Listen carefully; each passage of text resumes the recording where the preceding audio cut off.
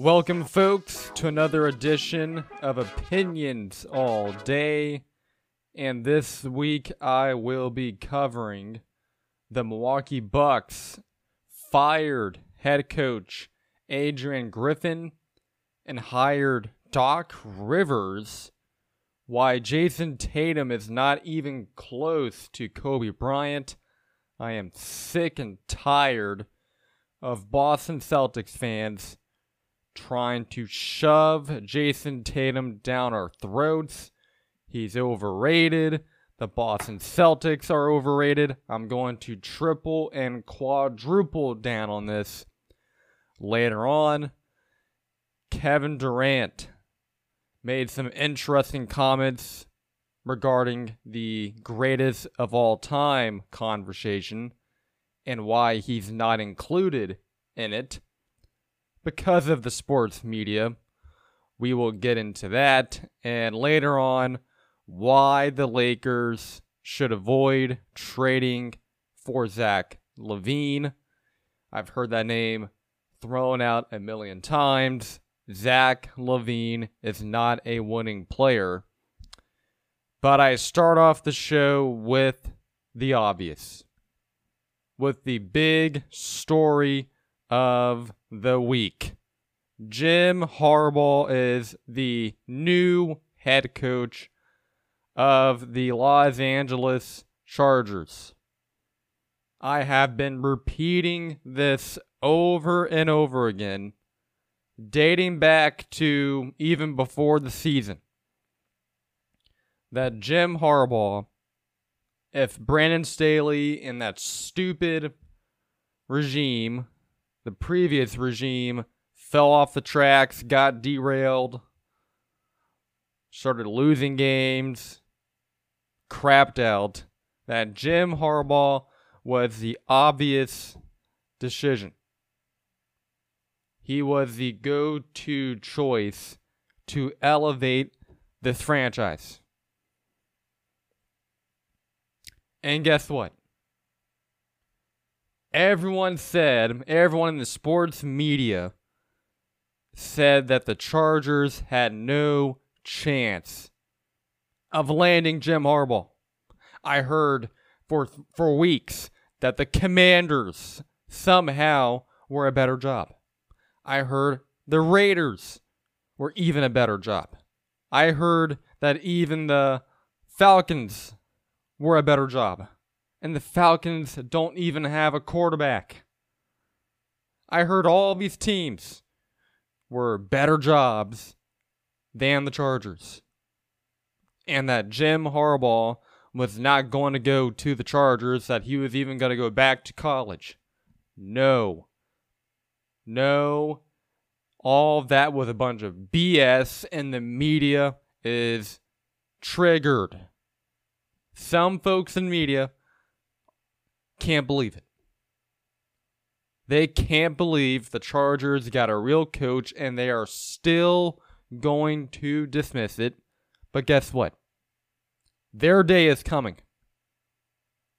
Their day of reckoning, and their day when they realize the Chargers are a serious franchise and that we are going to take over the AFC West. Get ready. Because this isn't Anthony Lynn. This isn't Mike McCoy. This isn't Norv Turner. This isn't Brandon Staley. This isn't Mike Riley. This is not some, just some dude off the street, some whiz kid, nobody knows coordinator. This is Jim freaking Harbaugh. And I got to give the Spanos family credit to begin with. Because after that debacle, after Brandon Staley's last act against the Raiders, when we got demolished 63-21, he said, Dean Spanos said that they were going to redo how they operated, how they searched for a head coach, and they did it. They went out and did it. They followed the process. They did what they had to do. They met the Rooney Rule requirements, and boom, Jim Harbaugh, a few weeks later, is the head coach. And according to all the reports, he was pretty much their only option. Sure, all these big media people that got the pick wrong, that said the Chargers should hire Eric Bieniemy or Bill Belichick or Mike Vrabel or whatever. No. Jim Harbaugh loves Justin Herbert and wants to coach the Chargers, and they got it done. The Spanos family finally got out of their own way. They loved in the past of having control over the program, over the franchise, not letting football people make football people decisions. Instead, they loved to interfere. They loved having a controlling asset as the head coach, Mike McCoy. They can tell him what to do. Like, Mike McCoy doesn't have a backbone. Mike McCoy is not a strong-minded person, not an individual person that can coach a team on his own. Anthony Lynn, not strong enough. Team was disorganized every single week. It was a mess. We led the league in our punts getting blocked, our kicks getting blocked. We were horrendous. Not prepared. Offensive line, dead last in the league in 2020. No one talks about that. Justin Herbert put up rocket ship numbers up. No one said a word.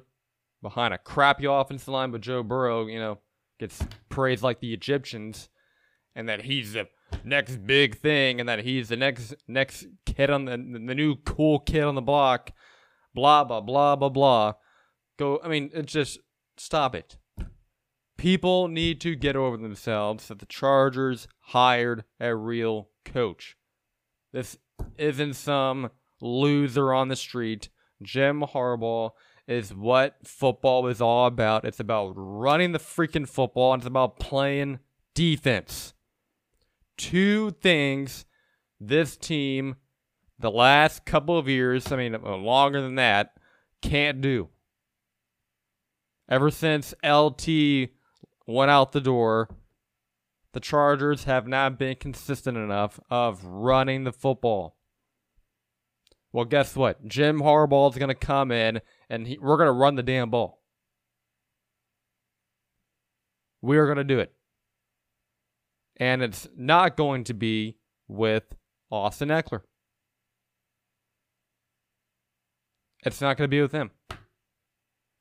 Some bad apples that are not all in on winning are going to be out the door. It's about bringing in, and I've talked about it every damn week. When I come on here and talk about the Chargers, I talk about how this team doesn't have a winning mentality.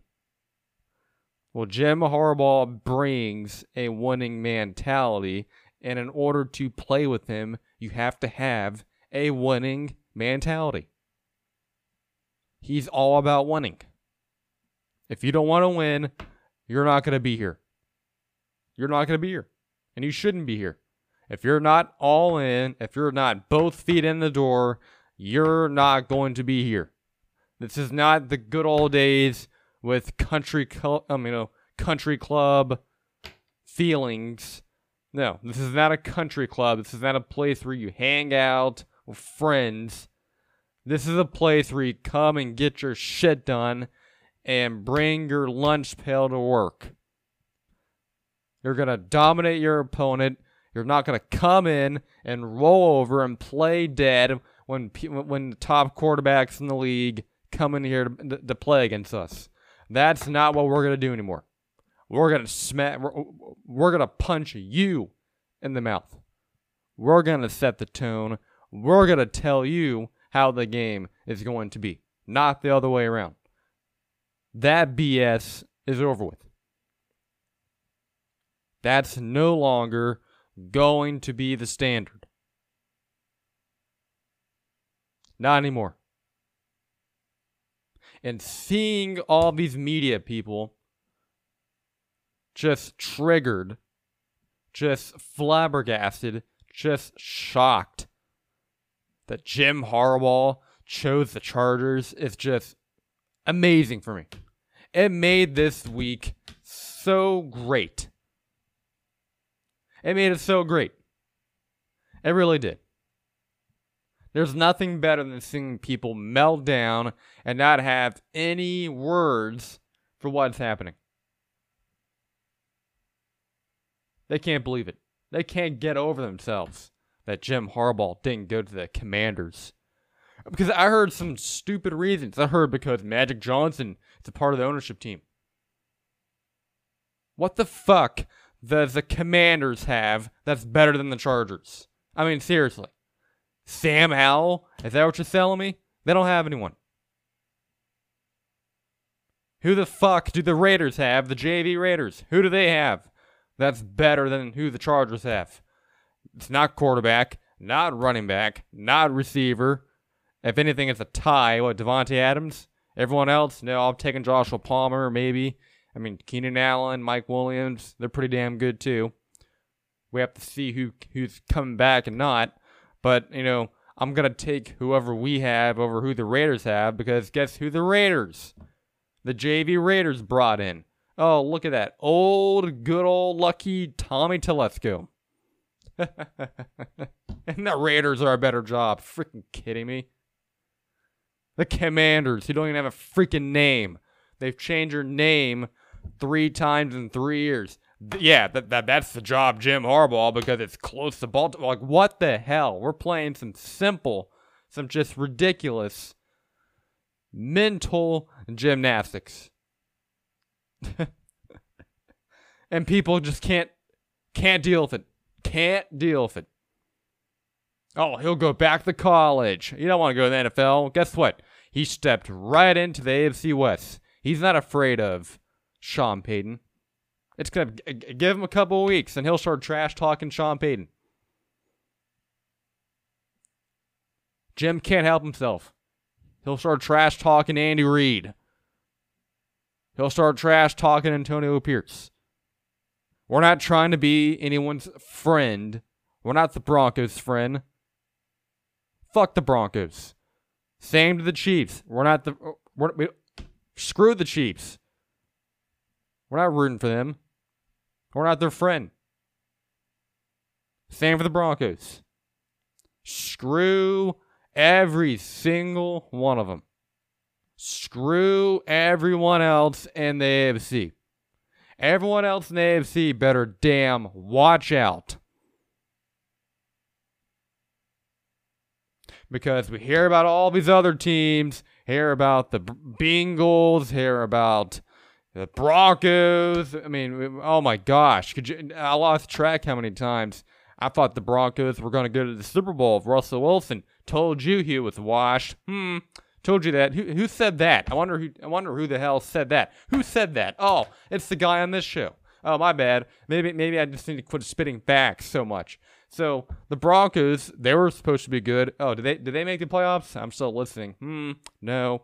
Raiders, no. Thank you. They hired Antonio Pierce. That just made me tickle inside. Thank you very much for hiring Antonio Pierce. And the Chiefs, everyone acts like they're just a big bad wolf on the side of the road or on the corner. No, they're not. No, they're not. Their offense is not good enough. And yes, but they've been squeaking by with close wins. We saw the Vikings last year do that. We've seen a lot of teams in the past get away with squeaky wins, and then they fall apart. They start to decline. Not saying the Chiefs are going to fall apart, but this fantasy story, this fairy tale, that this is the same team that we have, the same type of Chiefs team that we have seen in the past couple of years, is a bunch of BS. It's a bunch of bullshit. And everyone knows it is. They're not the same team. So this idea that Jim Harbaugh can't come in, reset the foundation, bring in his people, his football people, which we'll get to in a minute here, and not change the culture, not elevate this team, is an idiot. If you don't believe that he can, if you don't believe that he can come in and change the narrative of the Los Angeles Chargers, then you're dumb. Then you should be banned from talking football ever again. Then you legitimately do not know what the hell you're talking about. That's just it. I mean, that's just it.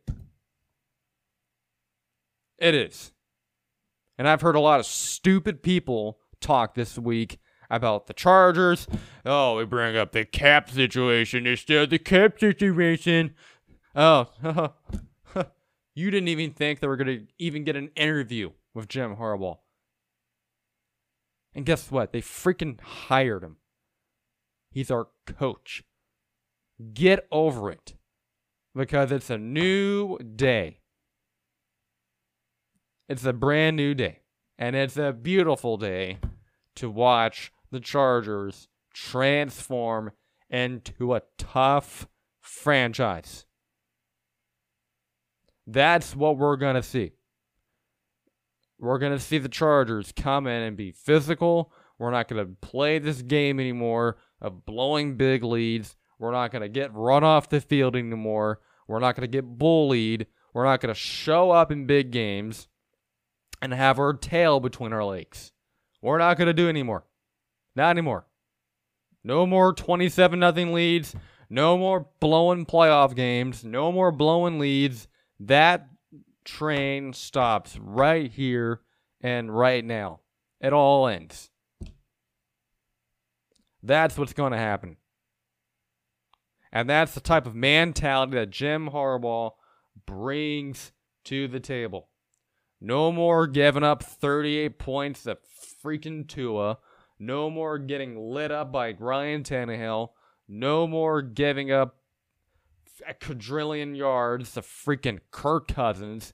No more close games with the overrated, stupid JV Raiders. No more losing to Dak Prescott. No more getting blown off the field by the Chiefs. No more of it. No more games where Jared Goff comes in looking like he's on fire. No. No more losing to Jordan Love. No more getting run off the field by the Ravens. No more close games of Bill Belichick and the crappy diarrhea express of a game it was when we played the Patriots 6-0. None of that. We're going to be the more physical team. That's what's going to happen. So, people in the media, get ready for it. And the reason why I'm hammering down so hard on this is because, as I said, leading up to Jim Harbaugh getting hired, I heard so many people say that this wasn't a good job. And to me, that is the biggest bunch of BS. You're going to tell me a team of Justin Herbert, Keenan Allen, Mike Williams, depending on how he looks coming back from injury. When he's not hurt, he's really, really good. You're going to tell me a team with Asante Samuel Jr., who I believe can still play, Derwin James, who can still play. That's not a good team to build around. And then Jim Harbaugh's ability to draft, his ability to turn around programs. Anyone who believes that he can't do it here with the Chargers is a dumbass. A legitimate dumbass. What he did with the 49ers. The 49ers were not some stacked football team. Because we've been doing a great job, some folks, of doing some serious changing of history, revising of history that is totally wrong. Colin Kaepernick and Alex Smith are not two great quarterbacks. Now people are trying to make it sound like those two were great. No, they're not. They're not great. When were they great? Name me a time when Alex Smith wasn't trying to be replaced. I mean, everywhere he's been, the teams have been trying to replace him. Jim Harbaugh, in the middle of the 2012 season, when he got him to the Super Bowl, he said, man, we need to change the quarterback. I mean, he's not good enough. Alex Smith is not a good enough quarterback. So they yanked him. In the middle of the year, Jim Harbaugh, it was controversial. Everyone was like, whoa, what happened? Alex Smith was the quarterback.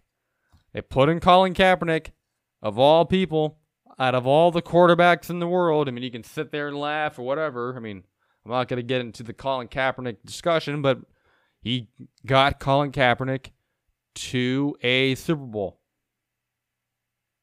He did it with defense and running the football. He did whatever was necessary to win. He doesn't stick to a scheme. His scheme is not his Bible. It is not the end-all, be-all. Like the world's not going to end if he doesn't, have his stupid scheme installed. We're not doing that anymore. That game's gone. He won, all Jim Harbaugh did with the 49ers was win games. 13-3, 11-4, 12-4, NFC championship games, Super Bowl appearances. And everyone talks about, he doesn't stay anywhere long. He coached at the freaking University of San Diego. Won a bunch of games. Won a bunch of games at Stanford. Those are stepping stool programs. The 49ers' job was very unique. He didn't have full control. He has full control with the Chargers. He's going to pick the GM. He's going to pick the offensive coordinator. He's going to pick the defensive coordinator. He's going to pick the coaching staff. And then he's going to do what he needs to do. Fill out the coaching staff and find the players that want to be here. Figure out who has a winning mentality. Who wants to come in and get their hands dirty and do the work. That's what Jim Harbaugh is going to do. That's the simple foundation that we needed to be set. We haven't gotten that with Mike McCoy. We didn't get that with Anthony Lynn. We didn't get that with Brandon Staley. We are going to get that with Jim Harbaugh. And look what he did in Michigan. This is not going to be as long as the Spanos family doesn't step on his toes, doesn't get in the way, lets him do his damn job, then it should be fine. Then there's not going to be any issues. And I will go ahead and predict this. The media, not everyone. Listen, when I say media, I'm not saying everyone. It's a select few individuals on these 4 3-letter networks that just really can't help themselves. They've stuck on the players way too long. They have these hot takes that they got to stick to. Some folks will do their damnedest to rip down the Chargers and Jim Harbaugh. Even when we start winning, they're going to do it. Somehow the cap situation is going to be a part of the equation. I don't know how, but, even though we've seen teams over and over again figure out cap situations, it's not the end of the world. It's not like the Chargers are not going to have enough players to put on the damn field. What are we doing? What are we doing? Can we stop being stupid? Seriously. What are we doing?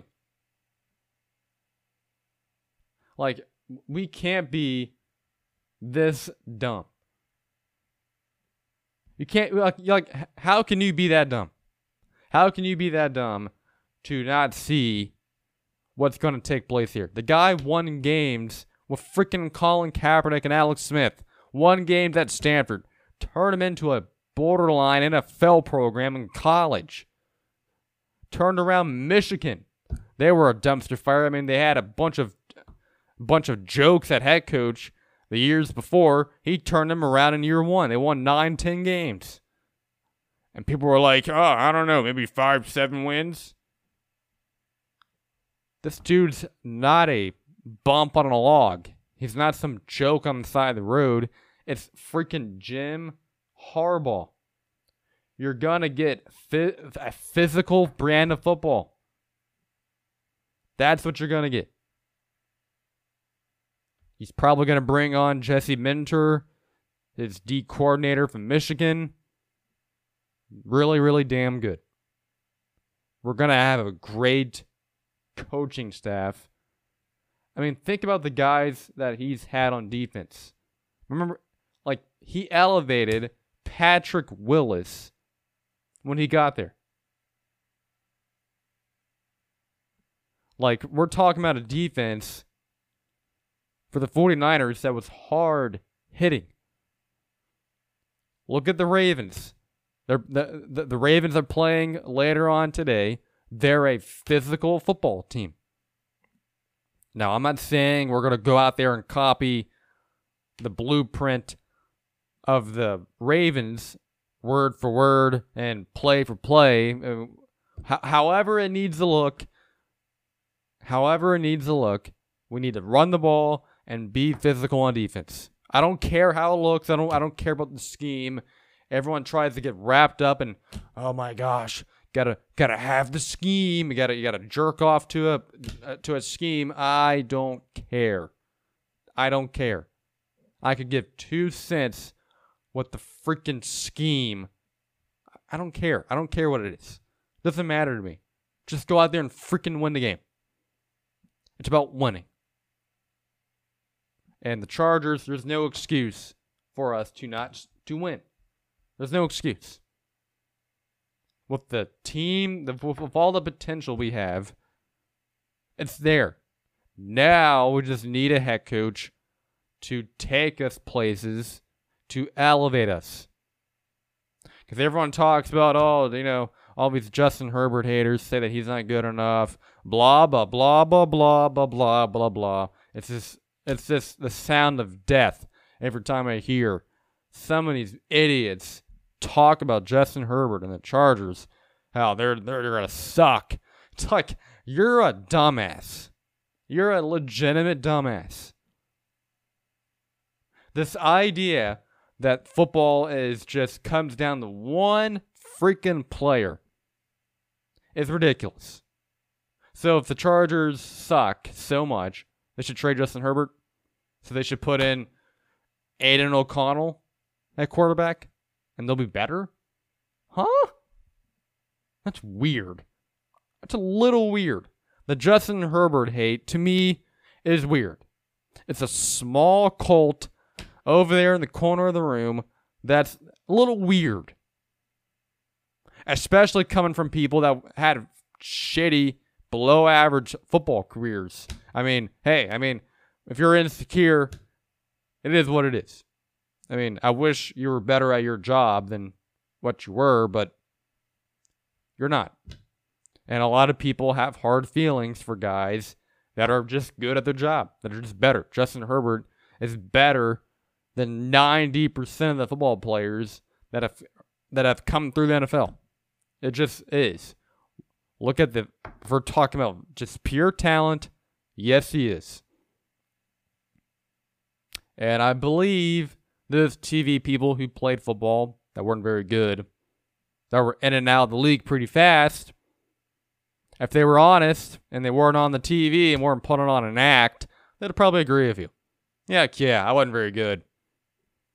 Justin Herbert's better than me. I'm just too much of a bitch to admit it on TV. I mean, there were a lot of people this week, and I can't even put it in the correct words, that were just, they couldn't handle themselves this week. They won't say it out loud, but they were dying inside. They were dying inside that the Chargers hired Jim Harbaugh.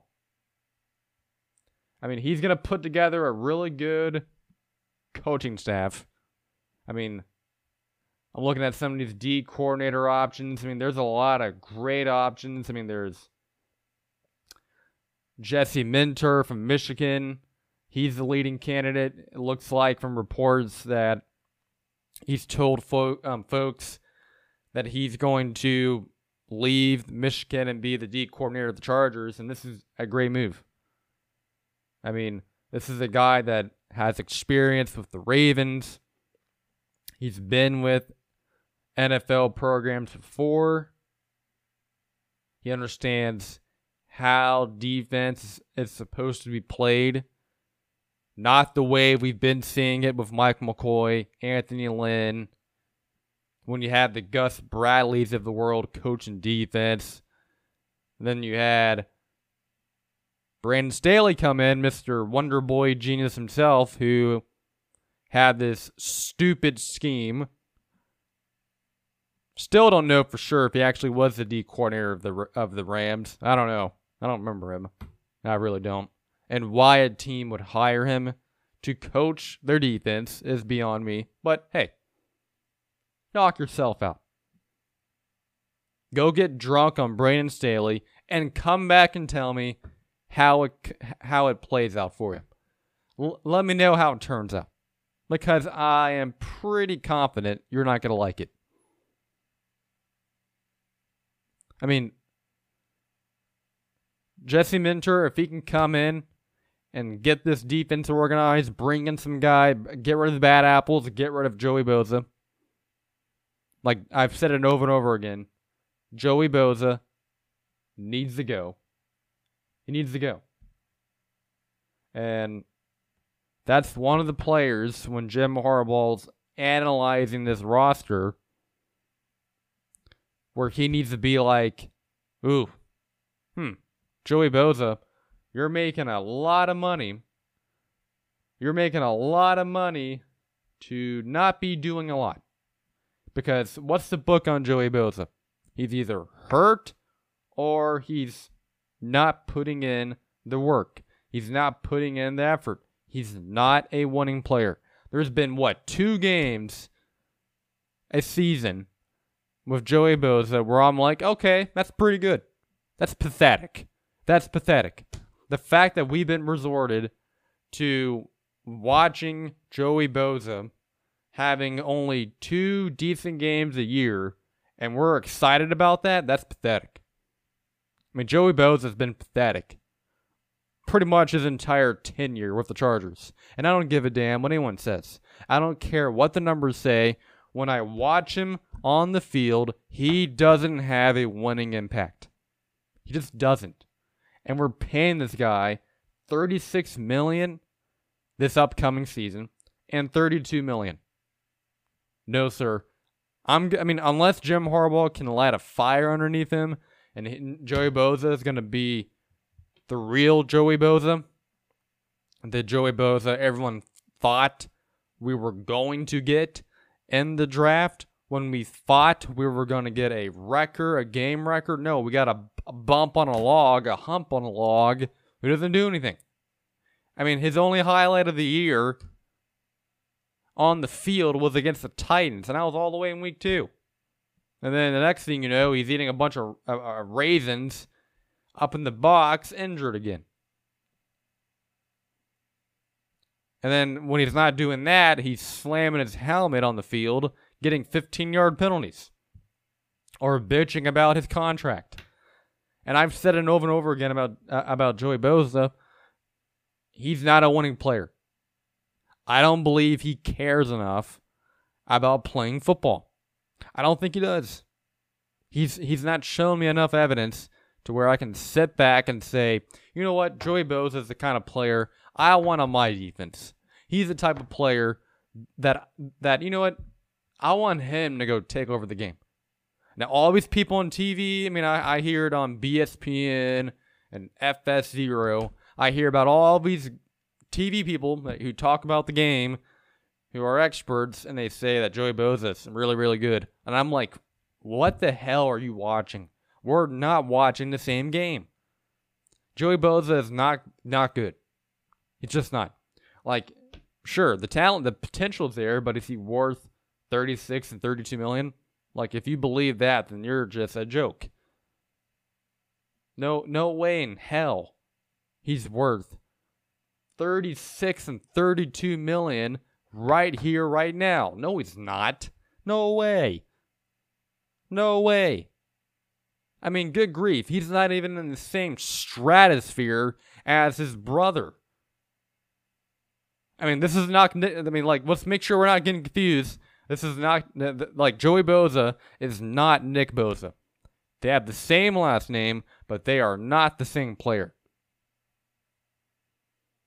So let's don't trick ourselves into thinking Joey Bosa is some game wrecker. No, he's not. Eric Kendricks, audios, he needs to go. Thule, I've said it over and over again, he's a foundation piece. He's still cheap. You have Henley. We'll see. We didn't get to see a bunch of him this season. We'll see what Jim Harbaugh thinks of him. Derwin James. Listen, I get it. He's one of my favorite players. He's one of the few guys on this defense that actually brings his A game, that brings some type of physicality to the game. And I've appreciated all that.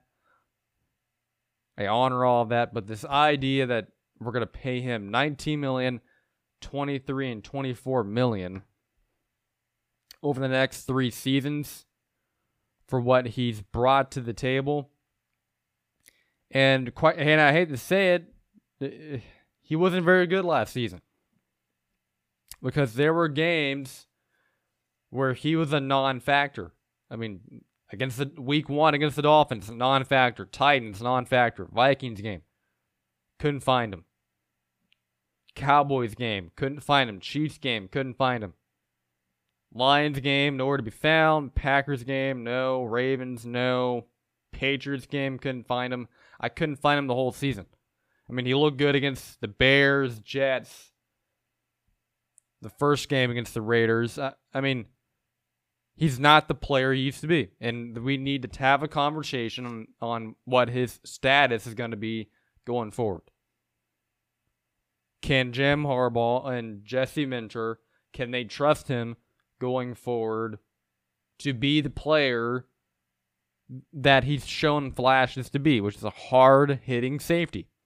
And I get it. He hasn't had any help his entire career, and he's had injuries. You know, and that's completely fair. And I'm not going to sit here and pretend that's not the case.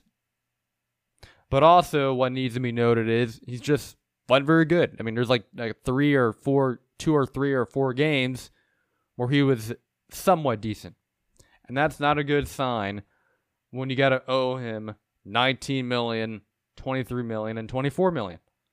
I mean, it's not an ideal situation to be in. So we got to make a decision on him. And then also, this is a contract year for Asante Samuel Jr. I believe Asante Samuel Jr. is still talented. The talent's there. Like in 2022, heading into that playoff game, the infamous playoff game, I'm not going to talk about it. He was playing really good. And he was a superstar in that wild card game. He was a legend. If he would have won the game, he would have been a legend.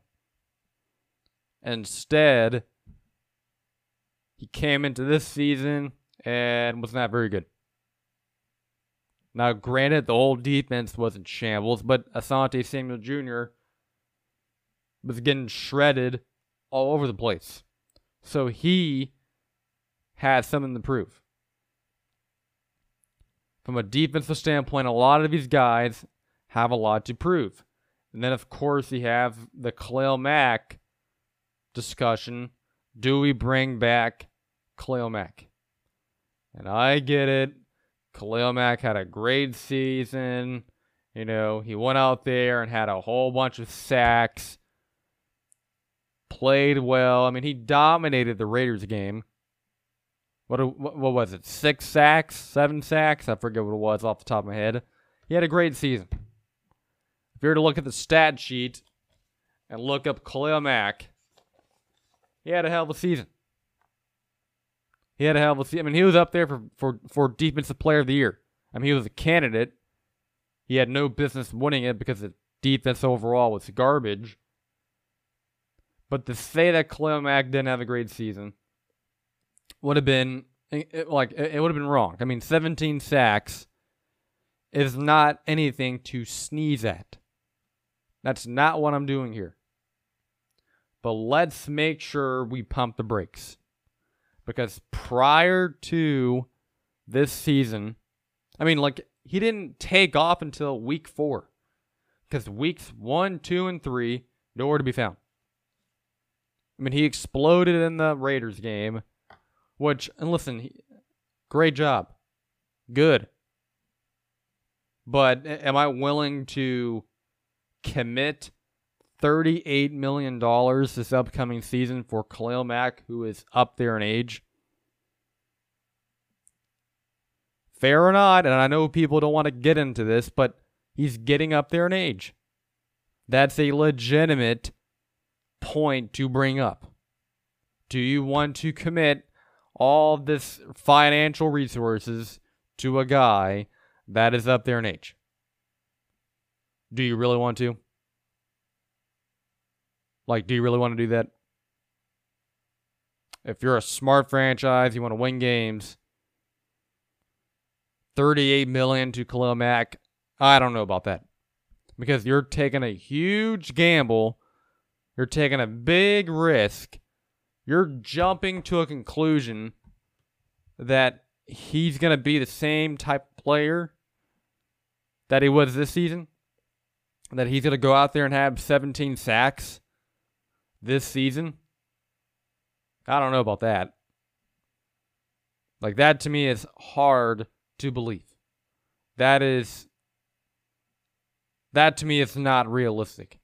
Anyone that's looking at the Chargers, that's looking at Khalil Mack and what his outlook looks like, 17 sacks to me is just not on the table.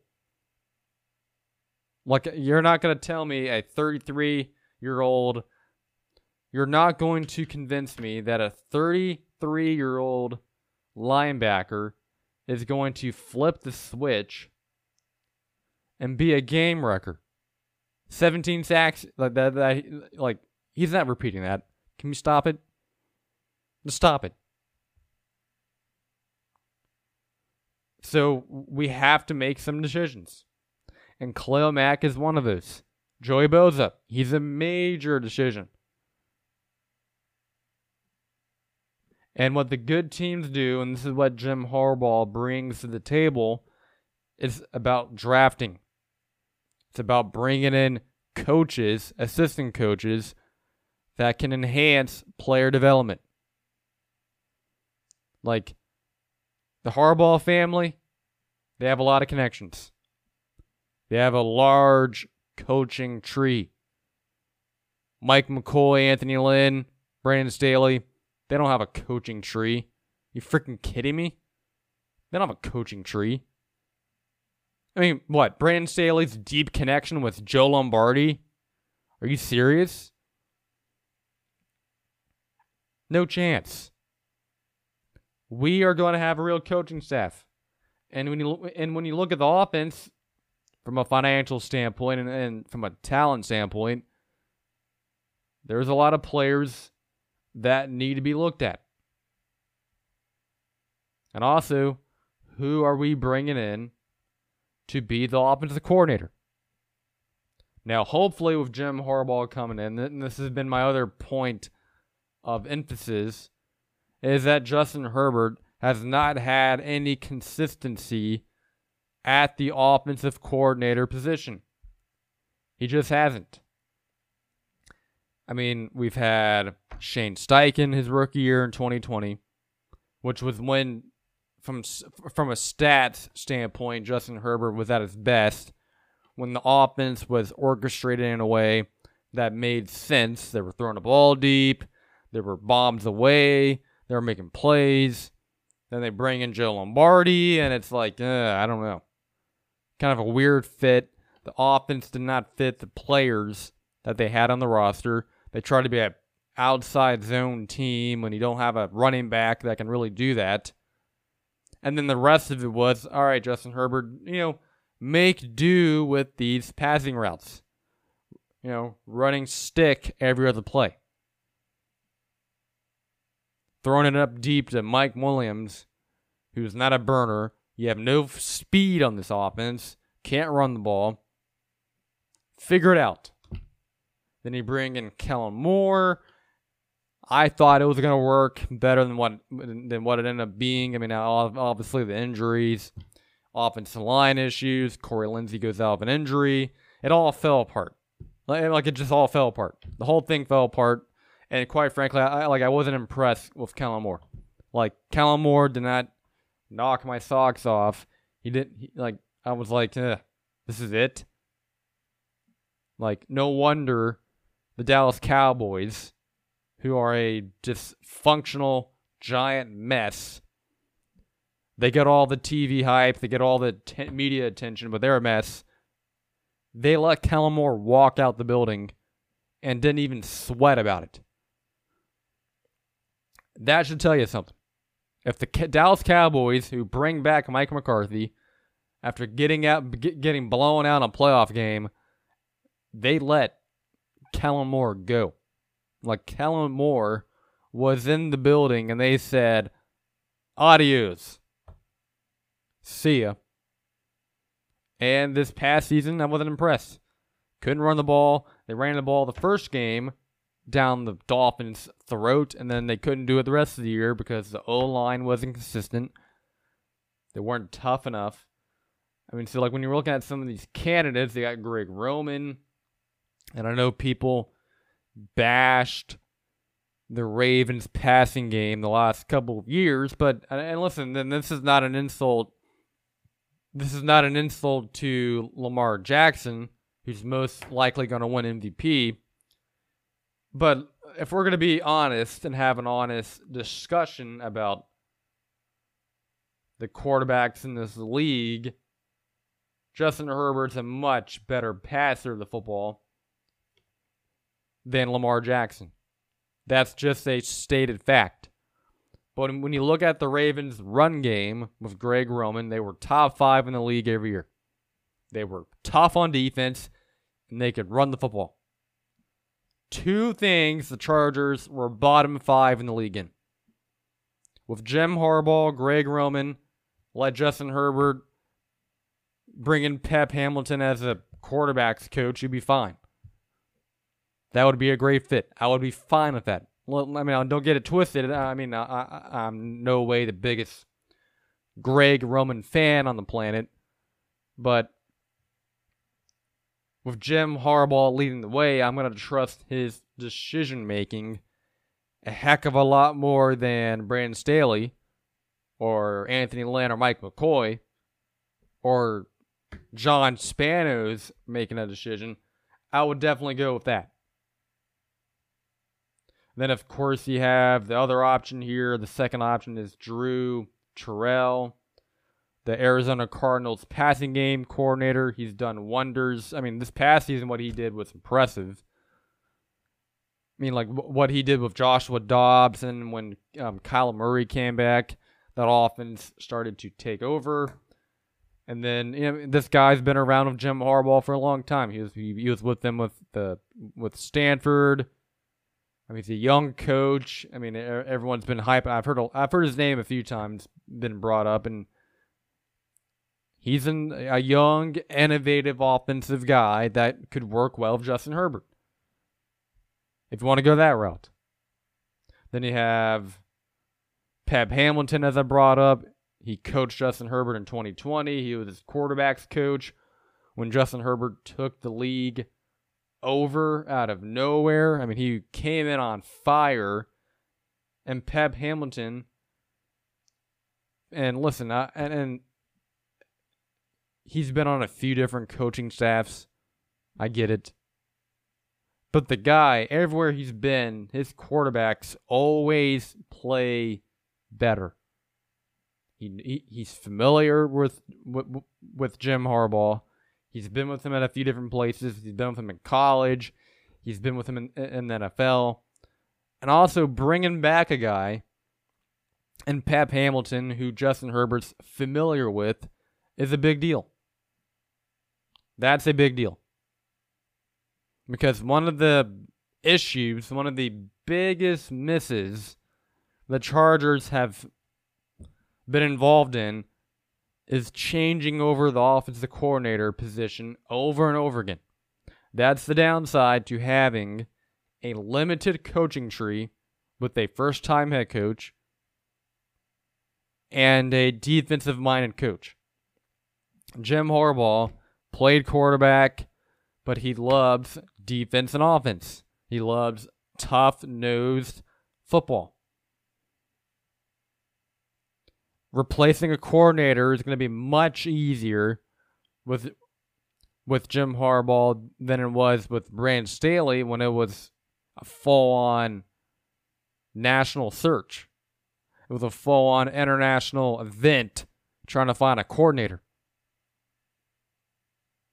And then you end up with guys like Joe Lombardi and overpaying for Kellen Moore. That's what happens. So, getting the coordinator, getting the quarterback coach correct is important. And then also you have David Shaw. He's another candidate who I would not mind. He's very, very good at what he does. Did a damn good job at Stanford. Kept that train rolling for 8 more years after Harbaugh left? 10 more years at a pretty good level? I mean, we're talking about Stanford. It probably didn't end very well, but we're talking about Stanford. This is not, the top-notch football programs. This is not Georgia. This is not Ohio State, Michigan. This is freaking Stanford. Not USC, Stanford. And everywhere Jim Harbaugh's been, everywhere his assistant coaches have been, they win. And bringing in a winning mentality is very, very important. And also, you're not playing the game of, maybe this will work. Maybe it will, maybe it won't. That's the risk you took with these first-time head coaches. I heard all these names like Eric Bieniemy and, Brian Johnson or whatever the heck his name is, the Lions coordinator, and all these other first-time head coaching options. Raheem Morris, he's recycled. No, you're taking a chance on a product. I wasn't interested in Bill Belichick. I wasn't interested in 3 years and 5-7 wins a season and just ruining the franchise for a guy that doesn't have his fastball anymore. He's not the same type of coach. I don't care what anyone... listen, I understand he has 6 Super Bowls.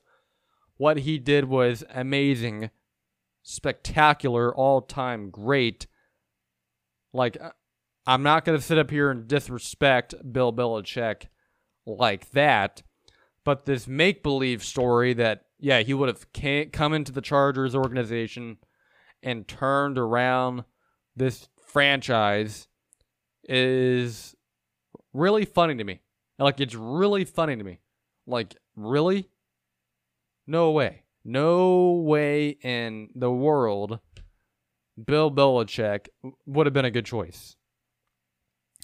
You would have ruined the franchise 10 more years. You would have brought in Josh McDaniels. You would have brought in his crew, his people, and it would have been a mess. A guy that can't draft, a guy that can't find an offensive coordinator, that put Matt Patricia, who can't even coach defense, which is supposed to be his side of the football he's an expert in. He was horrendous at it. you put him as the quarterback / offensive coordinator? That's pathetic. Just, really? And people wanted the Chargers to hire that guy? To hire that clown? I don't want freaking Matt Patricia or Bill Belichick. So that wasn't an option. We got the best possible option.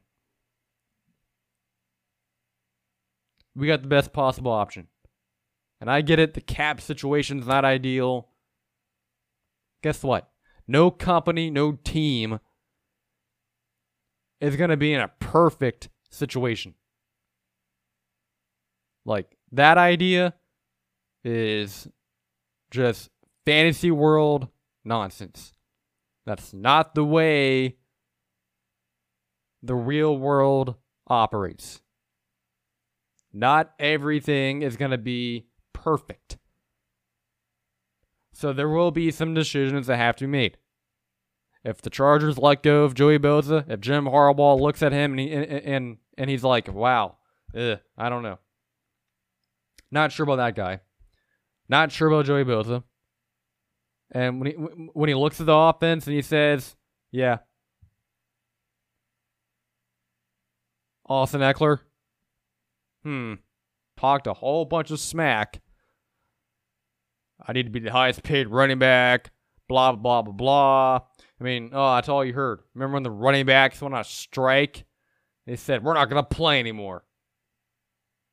It's running back. You get, and listen, I'm not saying it's fair or not, but it comes with the territory. When you sign up for football, running back, that position, you don't really stick around too much. You're not going to play forever. What, the average lifespan's 2.5 years? You get hit harder. You knew that coming in. It's not a surprise. No one made it up on the fly. No one changed the rules. Let's just be objective. Austin Eckler was not good. And I said that's why you don't overpay for running backs. Because I had idiots on social media saying, or on TV, it was all over the place, oh, you got to pay Austin Eckler. He's a top 10 running back. How could you not pay him? You got to pay the guy what he's worth. He was crap this past season. Austin Eckler was garbage. Who would have known a 7-year running back would have hit the wall? Who called that? Who would have seen that coming? I mean, seriously.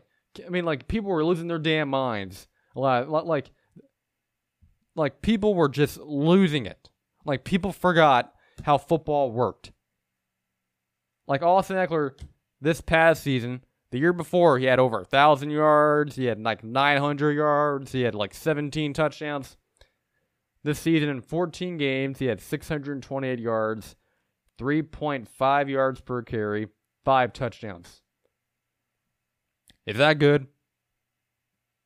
And the guy, every time he ran, every time he got in the open field, he looked like he had a piano on his back. He didn't look good. He did not look good.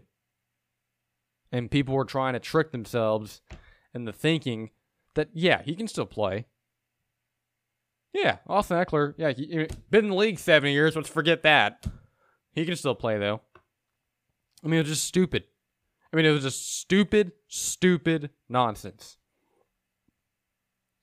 The amount of work people did to trick themselves into believing that Austin Eckler could legitimately be and remain a top-tier running back in this league is the biggest bunch of BS on the planet. Anyone that believed that is a fool. Is a fool. You don't overpay for running backs. You just don't.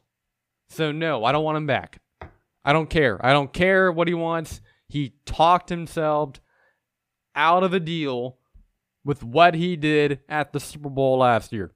And everyone was like, yeah, you know what? Yeah, Austin Eckler, you stand up for yourself. You stand up for yourself.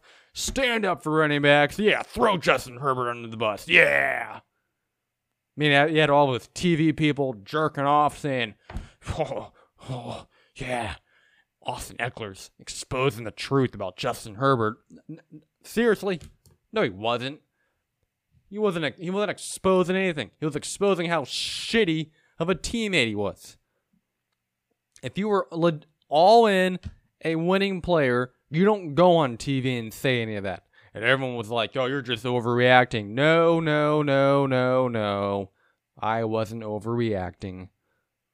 I was just stating another fact, like I always do. I called it from the beginning. I said it. He's not a winning player. He's going to hit a wall. He's heading in the year 7 at running back, a position that just deteriorates very quickly. That, guys, once you hit a wall, there's no coming back. And what happened? Just saying. He hit a wall and wasn't the same player. And people were trying to trick themselves into believing otherwise, which was really weird. It was very odd to me, the amount of mental gymnastics that were taking place. Austin Eckler, Jim Harbaugh, when he looks at, should we bring him back? No. His production nosedived from 2022 to 2023. And that's a fact. That's a fact. And Austin Eckler was a great pass catcher, in the backfield. You can put him at wide receiver slot. He was good at that. Really good. Damn good. One of the best in the league. I'm not going to pretend he wasn't good at that, but not anymore. Not anymore. I mean, can we stop it? I mean, what's this?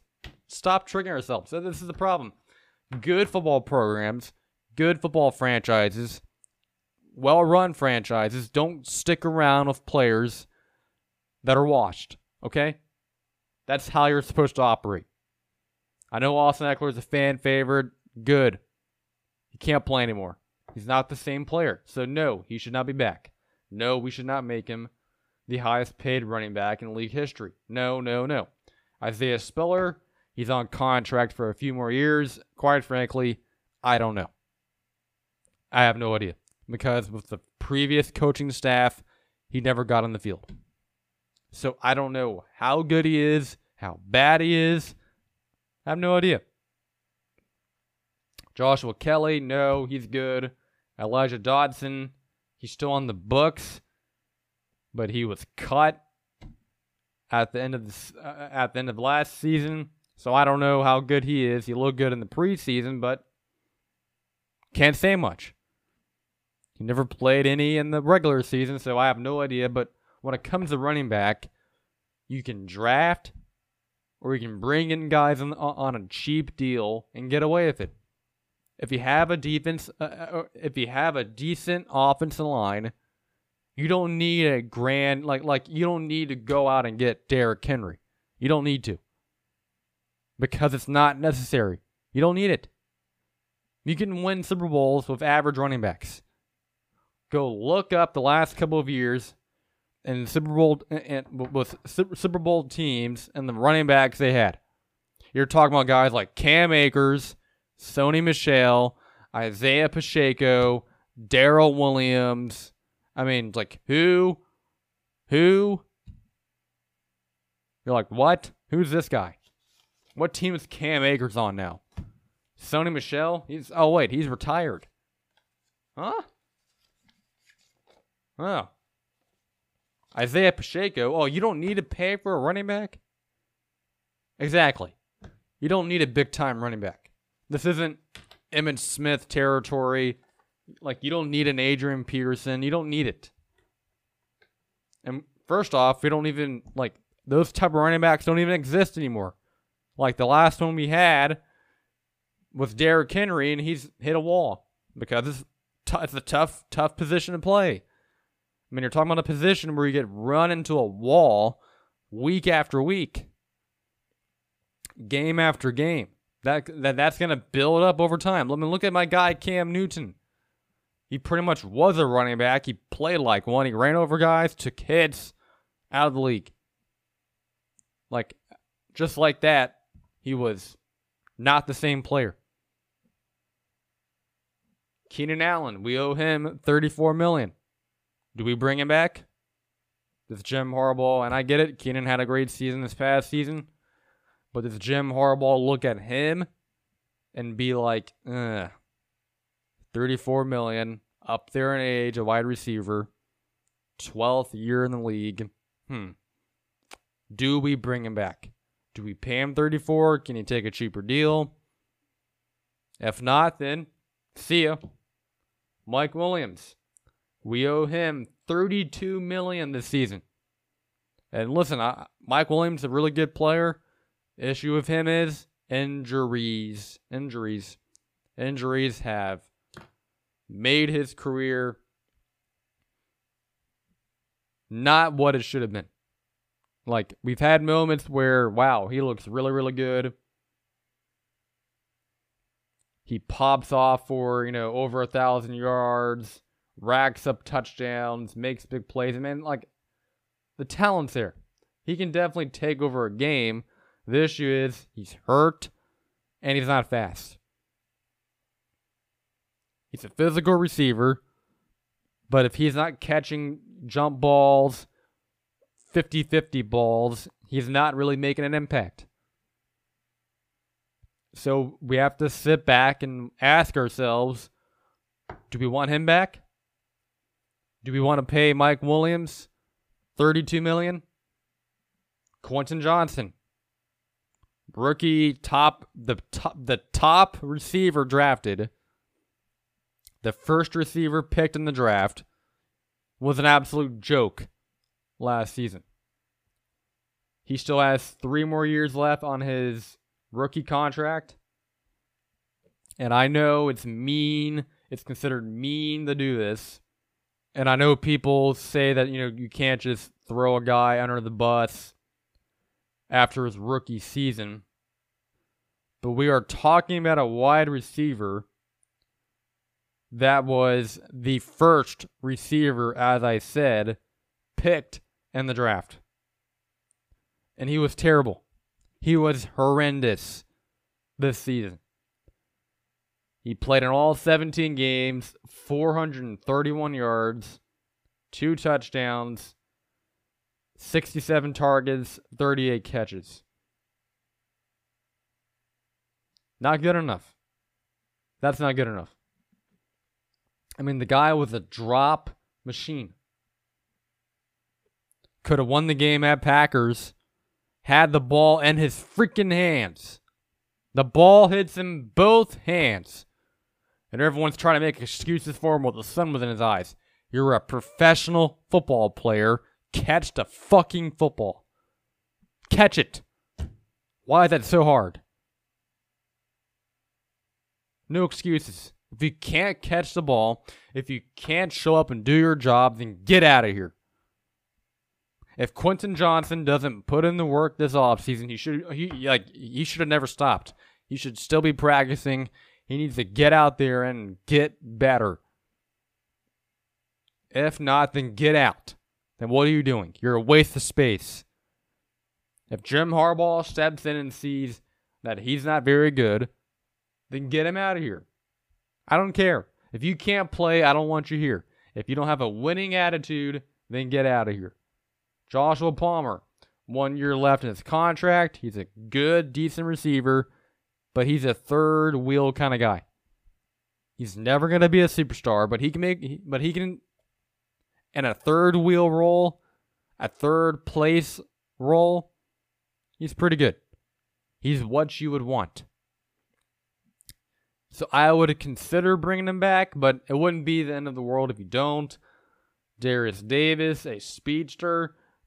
He was listed as the best special teams returner in the league. He's a weapon, I believe, that Jim Harbaugh and whoever he brings in at coordinator can play with. For some reason, Kellen Moore he just never wanted to embrace Darius Davis. And I believe some of that was Brandon Staley interfering with the offense, wanting the offense to look a certain way. And that did not turn out very, very well, obviously. I believed he wanted the team to have an identity, and it never worked. You can't do that. You have to let your coordinators do their job. Darius Davis never got on the field. He never got on the field. Like, it drove me up a wall. I don't know why. Because the dude's he's a burner. He can burn people. And we just refused to put him on offense. And when we put him on offense, it was in the worst possible plays on this planet. So he'll be back. Tight ends, we have to figure that out. Donald Parham, Stone Smart, Gerald Everett, with all due respect, you're not good enough. There's Brock Bowers in the draft. Do we go that route? Do we draft a receiver, or is it a defensive player? Who knows with the draft? As we get closer, and once this coaching staff is sort of filled out, and once we get a better picture of who's going to be here, then we can determine who we're going to draft. But tight end should definitely be in the mix, because Donald Parham has, one or two good games a year, and good games as in scores a touchdown. Stone Smart showed potential, but was never on the field enough for me to be like, yeah, he's pretty good. I don't really know. Like, I can't really give an honest assessment of how good Gerald Everett is. I don't know. I have no idea. So, he shouldn't be back. Stone Smart shouldn't be back. The offensive line, you've got to get this correct.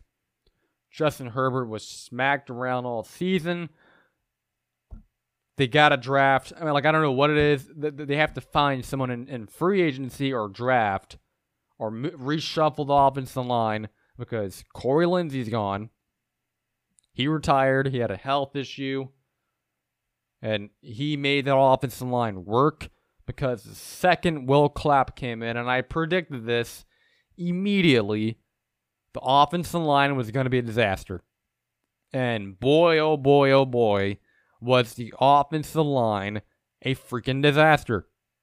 With Will Clapp at center, the offensive line was pathetic. It was pathetic. Like, anyone that has any other take on the offensive line, what are you watching? Because that offensive line was atrocious. No franchise quarterback should be placed behind that an offense. Like, if your team walks into a game with Trey Pipkins, Zion Johnson, Jamari Sawyer, and Will Clapp on the offensive line, your alarm bells should be going off. That is a horrible, just pathetic situation to be in. Like, Will Clapp at center, like, I could get past him. And I'm being dead serious. He was horrendous. We've got to build some depth on the offensive line. And I understand the offensive line play throughout the NFL is not great across the board, but it was extra terrible this past season with the Chargers. It was horrible. It was horrible. There was nothing good about it. The only guy on the offensive line that should be worth keeping is Rashawn Slater. Now, maybe, and this is what we also got to take into account, a lot of these guys with the Anthony Lynn era, the backside of it, and Brandon Staley, they never got real coaching. Like, you had a pathetic coaching staff coaching these guys. So don't get it twisted. I'm not saying Trey Pipkins can't play. Now, granted, in order to get the contract he got, $15 million, which makes me want to throw up in my mouth, he had a very minimal bar to reach. It was not like he met these insane expectations. It was minimum. It was minimal stuff. He did the bare minimum to get a contract, to get a second contract, And we gave him $15 freaking million to suck. In 2021, he played good. 2022, he was good.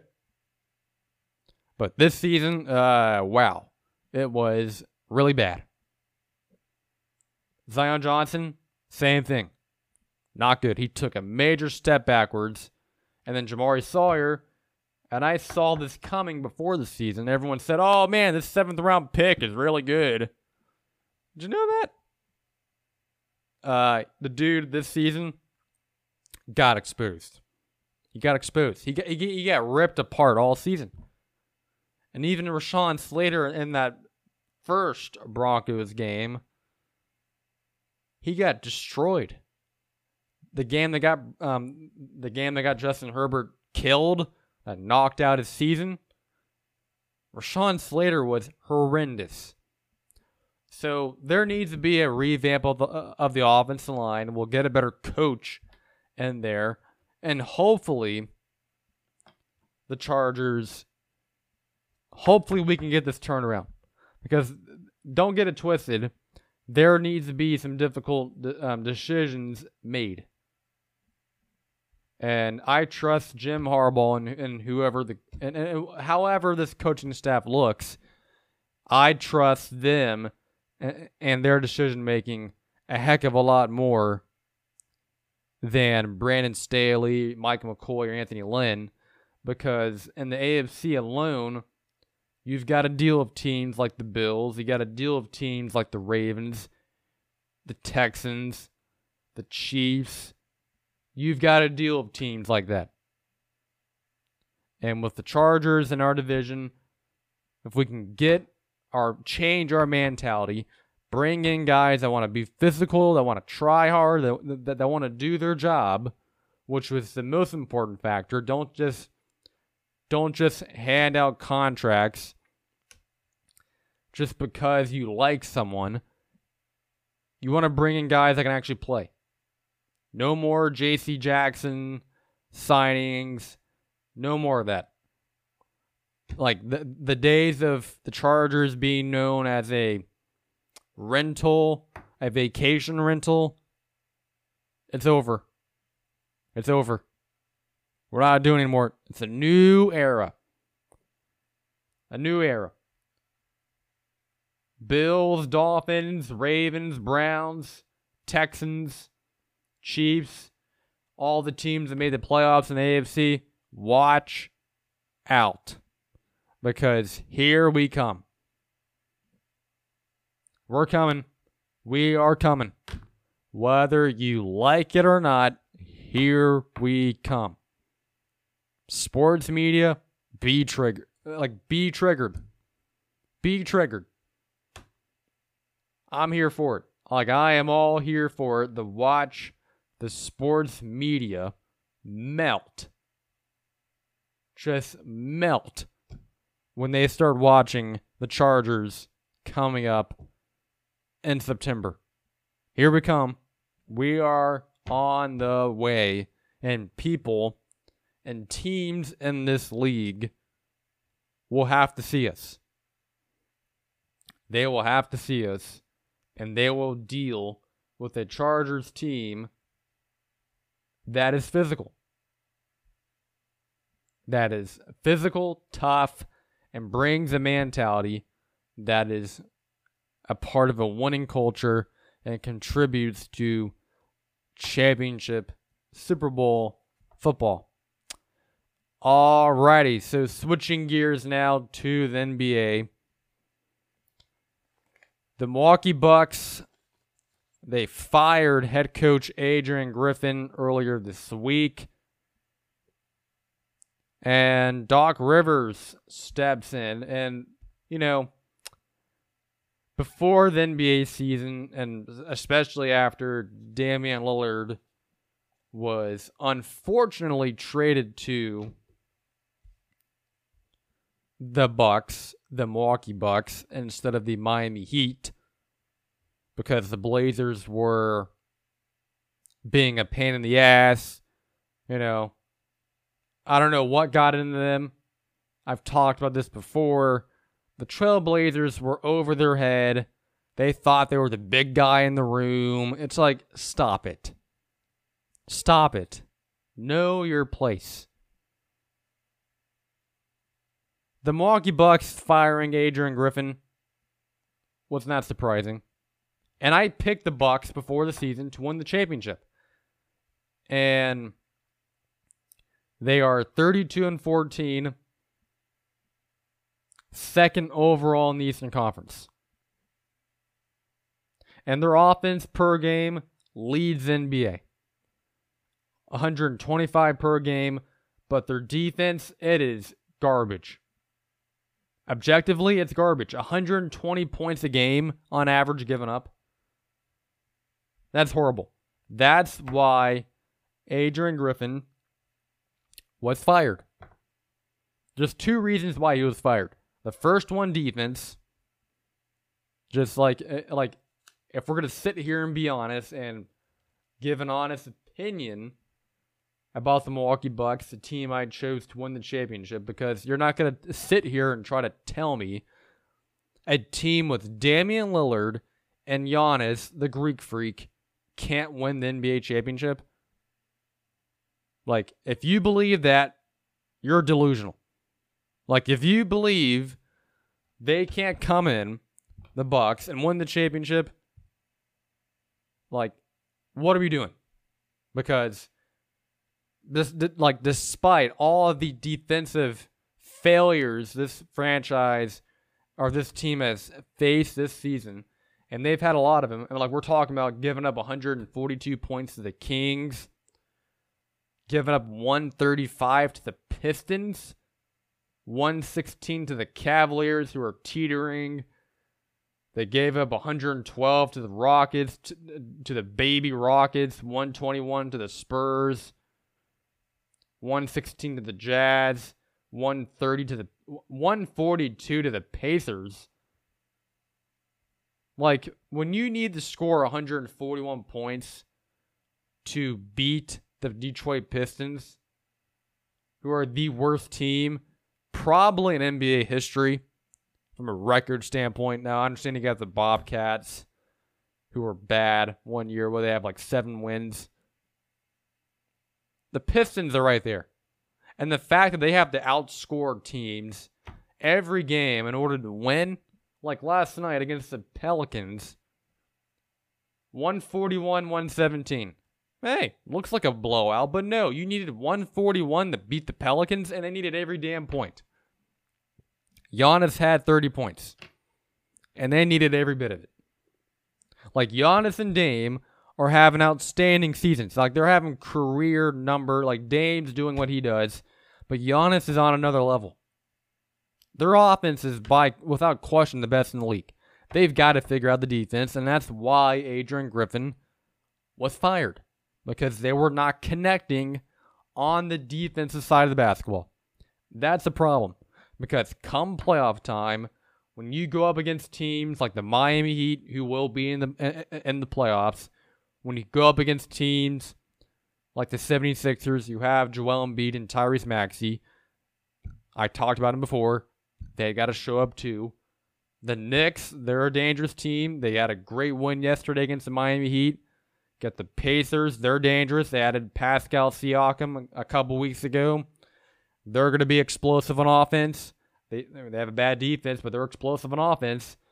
The Miami Heat, as I mentioned, they're always dangerous come playoff time. You know, they kind of relax during the regular season. They kind of coast during the regular season. But come playoff time, you have to watch out for Jimmy Butler. You have to watch out for Bam Adebayo. And I believe Terry Rozier will fit in.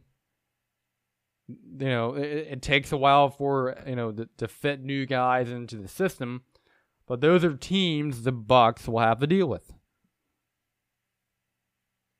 Because, you know, and people can say, oh, well, you know, we can dismiss the Miami Heat. The Miami Heat were garbage. They were a dead man walking heading into the play-in tournament, and they got to the freaking NBA Finals. So, yes, the Miami Heat are definitely still a threat. And I believe the Bucks from an offensive standpoint, are definitely talented enough to win the NBA championship. Like, they are at the point to where they could be in the conversation from an offensive standpoint of being with the 2017, 2018, 2016 Golden State Warriors. And yes, I said it. Now, it doesn't look the same because it's more of a two-man show with Dame and Giannis, but it's right up there. It's right up there with Kyrie and LeBron. It's right up there with some of these big-time duos and big threes that we've seen. Some of these offensive juggernauts that we've seen in the NBA, they're definitely up there. But defensively, they're horrible. Even the Celtics. I'm not a big Celtics fan. I'm not a big Jayson Tatum fan. We'll get to him in a little bit. But they can score points. If the Bucks are going to come in and give up 120 points a game, give up 131 a game, they don't have a chance. Then yes, they will fall short of their goal of winning the NBA championship. Because as Pat Riley has routinely repeated, no defense, no rings. You've got to play defense. You got to play defense. Like, you can pick whatever sport you want to talk about, whether it's football, basketball, whatever. If you can't play defense, you're not going to win championships. Defense matters. Adrian Griffin and the type of mentality that he brought to the table, they were not playing good defense. And that's an issue. If you want to be considered a championship team, if you want to be in the NBA Finals and get past the playoffs, which is a grind, it's the second season from April to June, you've got to play defense. And this team has not been good on defense the entire season. Like, we are more than halfway through the season, and they've been horrendous in the majority of their games. Like, they'll have 3 games in a row they look good, where they just blow out the opponent. Then they turn around for 3 straight games and either squeak out victories, shoot out victories, or they get blown off the court. So, yes, they got to turn it around. And the second reason Adrian Griffin got canned is because he's a young head coach. And Giannis and Dame, they won't admit this. No superstar, no NBA superstar admits any of this, but those two run the team. They run the team. And I'm not saying it's a bad thing. The superstar players should have a major say in how the team operates. They wanted Adrian Griffin fired. And they wanted him fired back in November, back in December. They wanted him gone a long time ago. Like, if Damian Lillard and Giannis had it their way, like, you can go back and listen. And I wasn't really taking it serious because I thought, okay, well, they can get better on defense. And I'll be honest, it's not gotten better. It's gotten worse. And it's definitely concerning. It's definitely concerning to me that they are this bad on defense. You can't win an NBA championship this bad on defense. And Adrian Griffin, being a first-year head coach, got canned because eventually the ownership of the Milwaukee Bucks said, okay, yeah, you're probably right. You're right. Giannis, you've won an NBA championship before. Dame's been to the conference finals before. Yeah, it's not working. It's not working. And you'd be wasting a great and amazing season from Giannis where he leads the Milwaukee Bucks in 3 major categories: points, rebounds, and steals. 31 points a game, 12 rebounds a game, and 2 steals a game. The Milwaukee Bucks are an NBA championship team. Like, you're not going to tell me Giannis, Damian Lillard, Chris Middleton, Brook Lopez, Bobby Portis, Malik Beasley. This is a championship team. It's good enough. It's definitely good enough.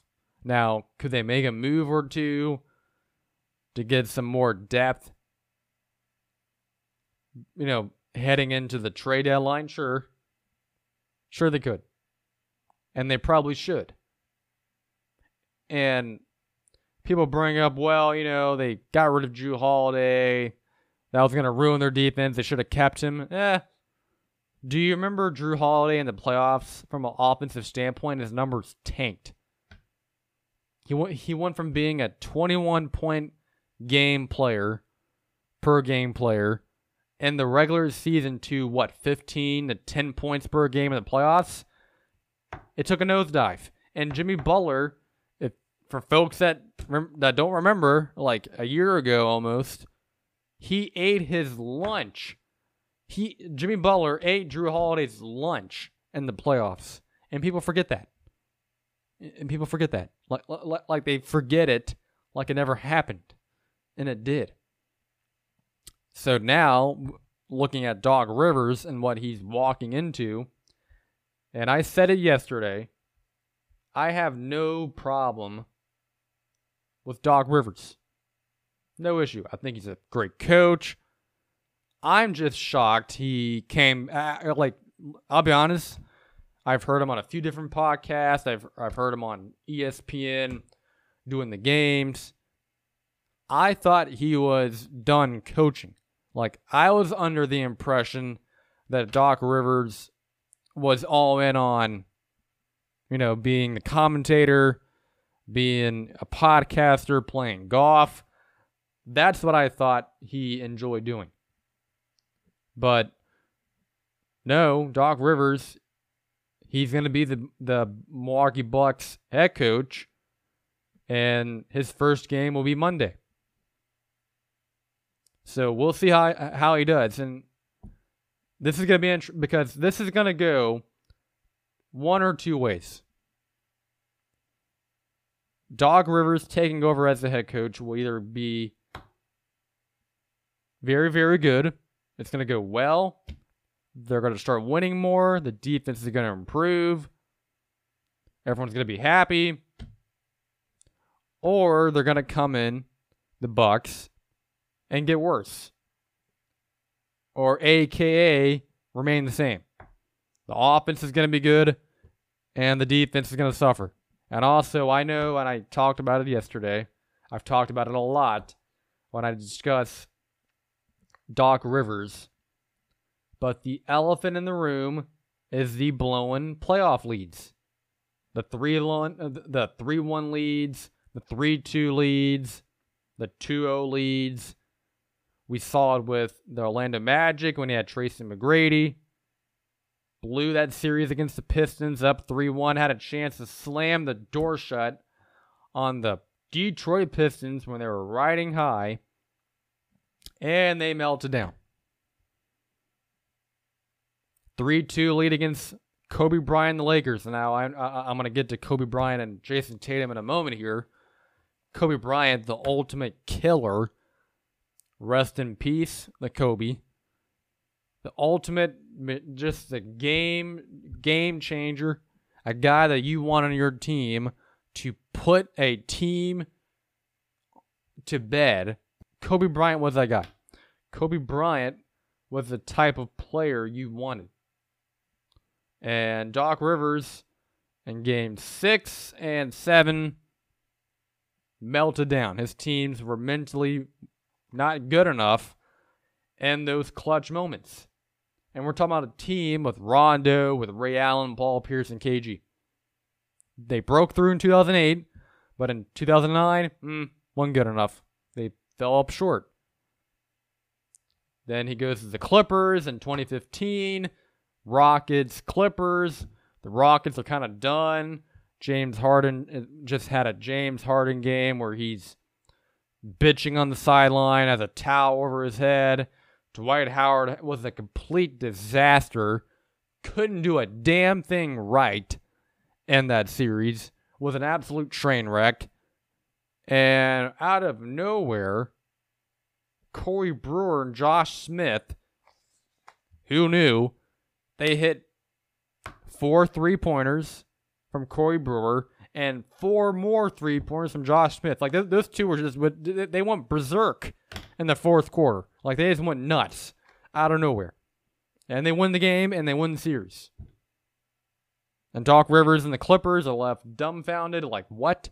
Then you got the infamous bubble 2020. Paul George, Clippers, Kawhi, double-digit leads going into the fourth quarters. And each of the games against the Denver Nuggets, who were a young team. Jokic wasn't Jokic yet. I mean, he was really, really good. I mean, the casual NBA fans will be like, oh, he was good back then? Yeah, he was. But they got blown out in each of those fourth quarters when they had a double-digit lead. Not good. Embarrassing. Then they crap out the bubble. And then Doc Rivers goes to the 76ers and craps out against the Hawks of Trae Young. Terrible. Now, I get it. Ben Simmons melted down too. But you let Trae Young walk you down from a 3-2 lead? That's pathetic. And then the year after that, Jimmy Butler punked them out of the playoffs. And then we go to last season when you're up 3-2 against the Celtics. Game 6 at home in Philly. Home court advantage, and you couldn't slam the door shut. Joel Embiid choked in the fourth quarter. James Harden choked in the fourth quarter. Doc Rivers choked in the fourth quarter, and they couldn't get it home. They failed. So, all right, well, didn't work out then, but you have a chance. Game 7, solo stage on a Sunday afternoon, Mother's Day, and the Celtics blow the 76ers off the floor. 31-10 in the third quarter. Joel Embiid, 15 points. Pathetic.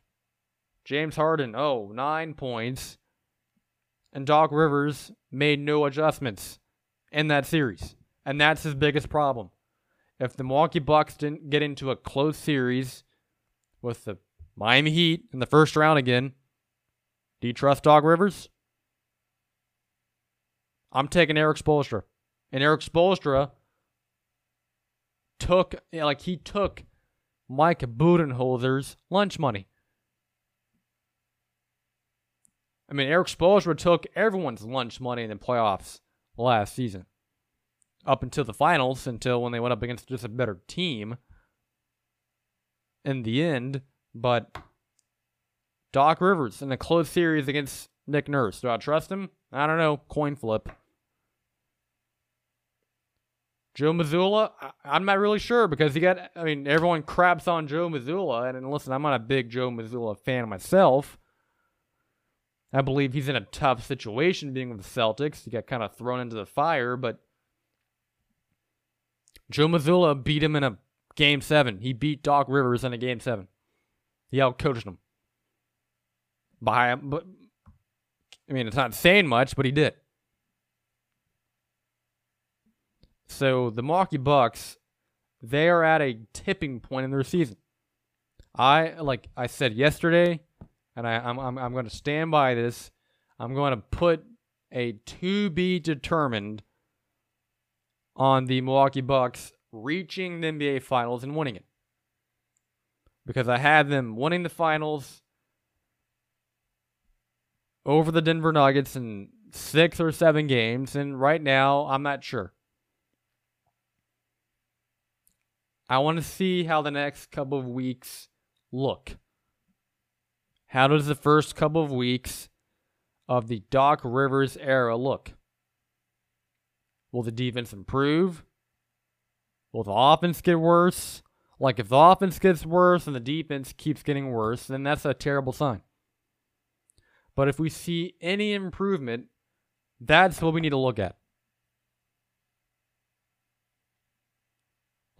People got to understand this is not Ty Lue 2016 Cavs. He was already on the staff. Remember David Blatt? The Cavaliers were a top 3 seed. Adios.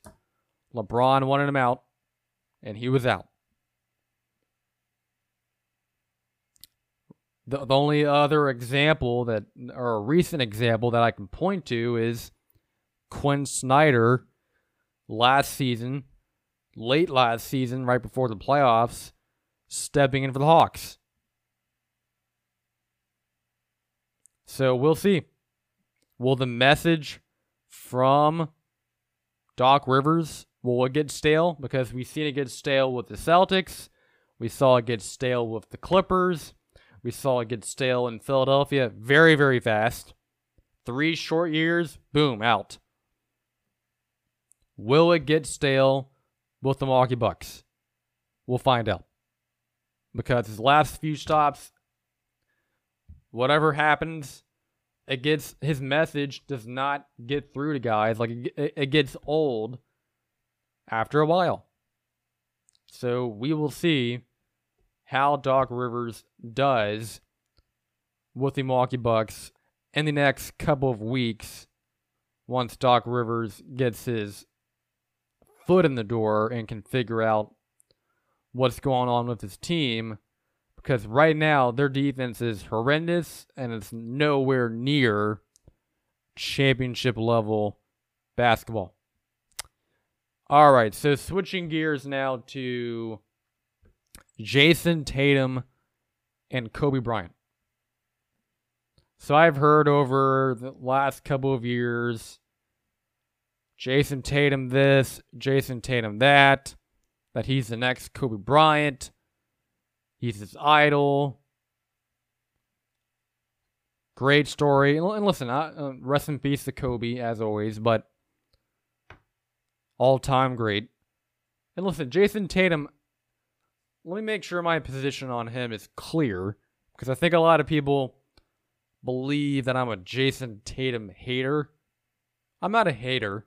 I don't hate anyone. I just give honest opinions about a player and compare to where mainstream sports media puts him at. Especially Boston Celtics fans, because Boston Celtics fans, and I hear a lot of them, there are a lot of them out there that cover the NBA, they run their traps acting like Jayson Tatum's the next big superstar. That the Boston Celtics are going to cakewalk their way to the NBA Finals because they got Jaylen Brown, they got Jayson Tatum, they got Porzingis. And then also I hear these weird, out of nowhere, out of left field comparisons. Jayson Tatum, Kobe Bryant. Did you know that Jayson Tatum's the next Kobe Bryant? Really? When we think of Kobe Bryant, what do you think of? What do you think of?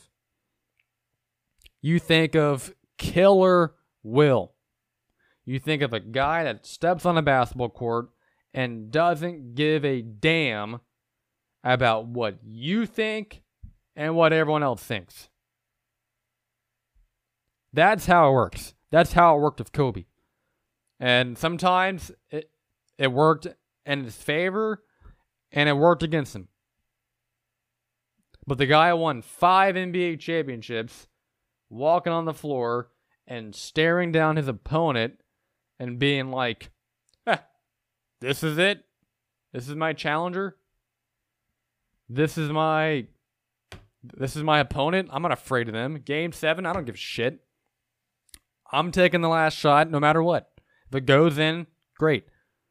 If it misses, I'm going to live with it. Like, Kobe Bryant was mentally tough to be in those situations. Jayson Tatum in playoff games, in big-time playoff games, outside of facing the mentally weak 76ers, he's not that type of player. He's just not. I mean, I know people say this is unfair to bring up, but let's go down the history list of Jayson Tatum, Game 7, at home against the Cleveland Cavaliers. You have a chance to upset the Cavaliers. You have a chance to keep LeBron James, who was in the Eastern Conference before he left for the Lakers. You had a chance to keep LeBron James from the NBA Finals. You had that opportunity. And you showed up into Game 7. The next Kobe Bryant, mind you, 24 points. 15 points in Game 6, 24 points in Game 5, 17 in Game 4. Not good enough. Not good enough. If he's the next Kobe Bryant, what are you doing? Go out there and make some plays. Not good enough. In 2019, against the Milwaukee Bucks, and I get it, you had the Kyrie fiasco, you had Kyrie opting out for knee surgery. I'm done. That kind of ruined the vibe in the locker room, and they got run off the floor by the Bucks. I mean, it was a 5-game, it should have been a 4-game sweep. They got smoked in 5 games. That was embarrassing, and it was 4 points from Jayson Tatum, 5 points from Jayson Tatum, 20 points from Jayson Tatum. That's not very good. 17 points, 14. Nope, not good enough. The next year in 2020, in the bubble against the Miami Heat, it went from 30 points in Game 1, 21 points in Game 2, 25 points in Game 3, 28 points in Game 4, 31 points in Game 6. And Game 6, he wasn't good enough. Jimmy Butler outplayed. Bam Adebayo outplayed Jayson Tatum. Because everyone heading in said, oh, well, the Celtics are the more talented team. Okay, sure. On paper, they're a better team. And I love when this happens in sports. The team with all the names on the paper, they're the best team in the league. No, they weren't. The better team that won was the Miami Heat. Then you have the 21 finals run when they faced Golden State. We had the Golden State Warriors, the Celtics, without Stephen Curry. Without Kevin Durant. There's no more Kevin Durant. Kevin Durant's long away. He's gone. There's no reason to be terrified of the Warriors. It's Stephen Curry, Andrew Wiggins, who was playing out of his mind, Klay Thompson, who was kind of hanging on, back-to-back knee injuries, and Jayson Tatum, and those big moments. In the finals, Game 1, 12 points, Game 2, 28 points, Game 3, 26 points, Game 4, 23, Game 5, 27, and Game 6, when his team needed him the most, 13 points. Not good enough. It was horrible. Nowhere to be found. And then this past playoff run, the Boston Celtics, they were the big, bad Celtics. They were going to get to the NBA Finals. They were going to cruise their way to the Finals. They had the big win over the 76ers on Mother's Day. He had 51 points in Game 7. When it really had the Celtics were the better team on paper, but the 76ers should have won that series, and I said it over and over again. Then we go to the Miami Heat. The Miami Heat, the magic carpet ride of Miami Heat, and everyone on the NBA, on those NBA shows said the Miami Heat can't beat the Celtics. They have no chance. Jayson Tatum's too talented. He's too this. He's too that. Blah, blah, blah, blah, blah. I heard all the discussions. And what happened? Oh, he melted down. The Miami Heat are up 3-0. Huh? Kobe Bryant would have never let that happen. Kobe Bryant, in the big moments, whether it was against the Celtics, whether it was against the Spurs, pick the series. Pistons, go down the list. The Magic, when they had Dwight Howard, when they were flying high, it didn't matter. Kobe Bryant was not scared in the big moments. He didn't always win, but he always made sure to leave his impact on the game. And too often than not, when you look at listen, the talent's there. Jayson Tatum, 25 points a game. I'm not saying he's not talented. I'm just saying I don't want him taking the last shot in a playoff game. I don't trust him in playoff basketball. That's why all offseason when the Damian Lillard circus was taking place, when we were trying to figure out what was going to happen, I was like, Celtics, what are you doing?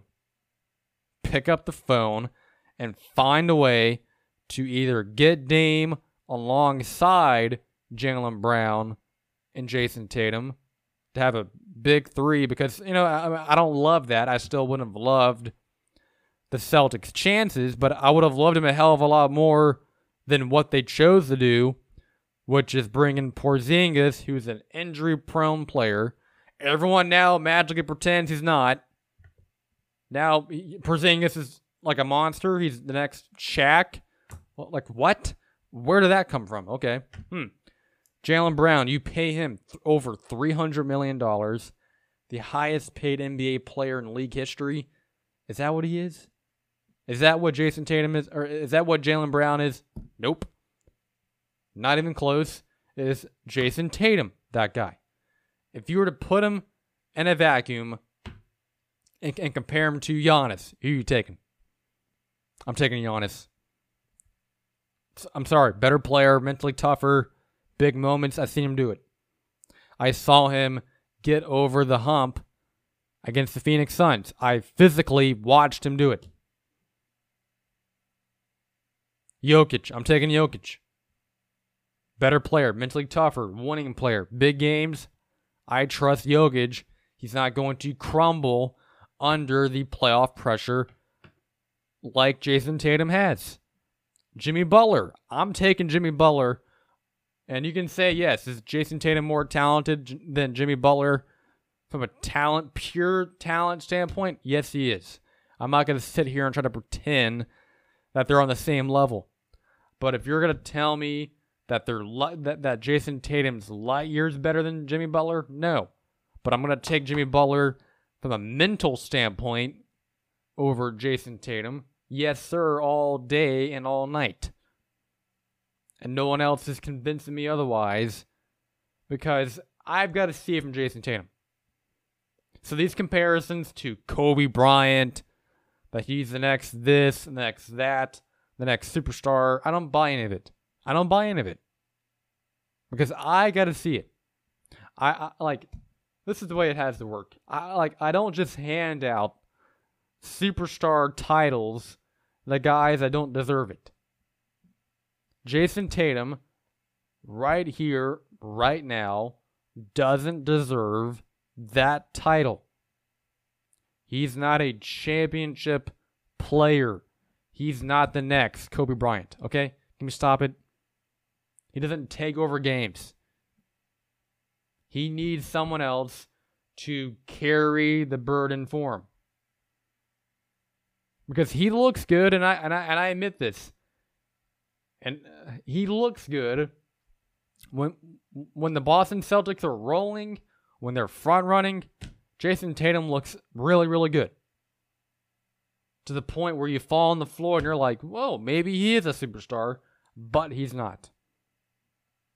But he's not. And people have to realize that. And until these Boston Celtics fans, these NBA nerds, these NBA fanboys realize that, we will continue to have the same discussion over and over again. So, Celtics fans, get mad at me, but Jayson Tatum is not the next Kobe Bryant. He's a star, but to say that he's a superstar is simply not true. It's not true. It's not true. So, it's ridiculous. Like, just stop it. Stop this nonsense.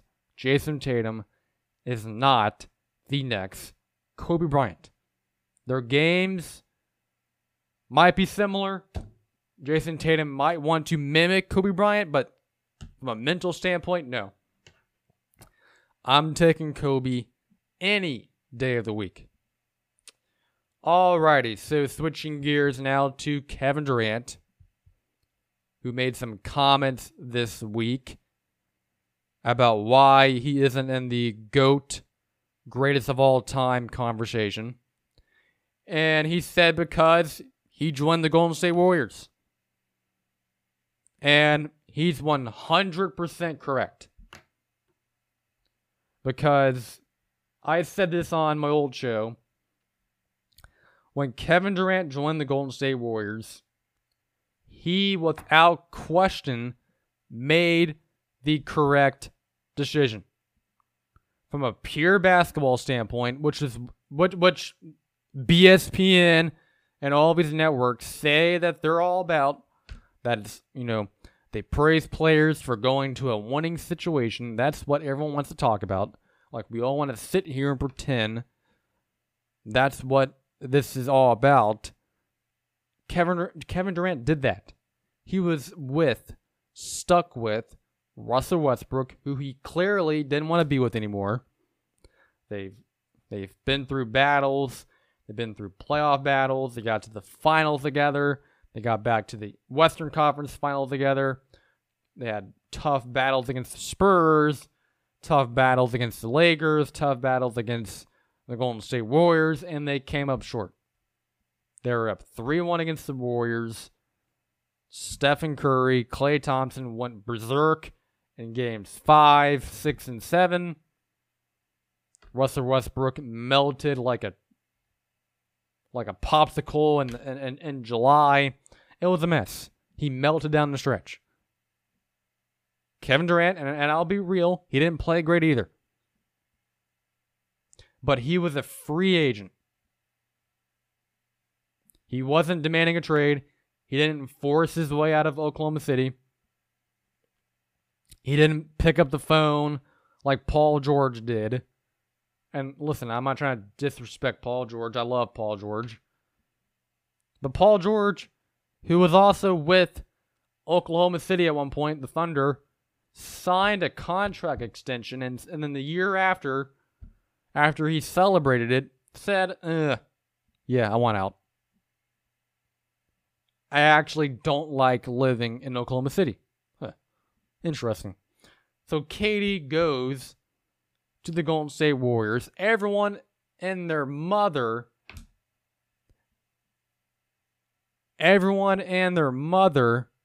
ripped Kevin Durant. You would have thought the guy committed international crimes based on the response people were giving to it. Like, everyone said, he's a coward, he's a snake, he's a cupcake, he's mentally weak. I mean, it was pathetic. I mean, they were taking personal shots. It was vicious. I mean, ESPN, who comes off as a nice, friendly family network, it's all about sports, they were vicious. They were like, you joined the Golden State Warriors. How dare you? And they ripped Kevin Durant every damn day. And I kid you not, you can go up and look at it on YouTube. You can go look it up on the internet. Every day it was, should Kevin Durant leave the Golden State Warriors? Is Kevin Durant going to go to the Knicks? This happened literally the week after Kevin Durant signed with the Golden State Warriors. People were like, this is going to fail. He's not going to win a championship with the Warriors. And it's like the same shit that happened with LeBron James when he went to the Miami Heat. People said, he's never going to win a championship. He's going to fail. Oh, well, he won a championship. And yes, Kevin Durant went to the Golden State Warriors no matter what everyone else says. He went to the Golden State Warriors and elevated that team. Because people love to forget this. People love to forget this. The year before, 2016, the 2015-2016 season, the Golden State Warriors had a 3-1 lead on the Cleveland Cavaliers with Kyrie Irving and LeBron James, one of the best duos in league history. The Golden State Warriors could not mess with Kyrie and LeBron. They wanted nothing to do with it. Nothing. They couldn't stop. They could not beat them. I don't care what anyone says. People can try to trick you into believing otherwise. If both teams would have ran it back and had the same exact teams heading into the 2017 finals, the Cleveland Cavaliers would have won. I don't care what anyone else says, because you can tell when watching sports, especially in the NBA, when a team just can't stop another team. The Golden State Warriors in 2016, with that roster makeup, could not stop the Cavaliers. Like LeBron and Kyrie were cooking them alive. They couldn't stop them. So yes, Kevin Durant going there helped them a lot, and he brought them to places. I don't think, like those two championships, those back-to-back championships they made, and the three finals appearances overall, I don't think happened without Kevin Durant. They just don't. Like, I don't even know if they get back to the Western Conference Finals without Kevin Durant. Because teams, slowly but surely, were figuring them out. And the way Kevin Durant was disrespected was sickening. I mean, we're talking about a 2-time NBA champion, a 2-time NBA Finals MVP, and a league MVP in 2014, 14 times he's been an NBA All-Star, 2-time NBA All-Star Game MVP, 6-time All-NBA First Team, 4 times on All-NBA Second Team, Rookie of the Year, 4-time NBA Scoring Champion, and the guy gets shredded like he's some bum. All because he joined the Golden State Warriors. He will never be considered in the GOAT conversation. That's disgusting. And I've seen all the opinions this week. I saw what Kendrick Perkins says. Listen, Kendrick Perkins had a solid career, but he's wrong. He's wrong. And I can see why Kevin Durant doesn't like him. Kendrick Perkins has all these hot takes. It's like, dude, you're the guy's teammate. You act like you're some superstar. With all due respect, Kendrick Perkins, you're not a superstar. You can never dream of doing what Kevin Durant has done. He elevated the Golden State Warriors. He led them in those series against the Houston Rockets, against the Cleveland Cavaliers. He led them in those series. And I get it. People try to use the argument, well, the Golden State Warriors won a championship after he left.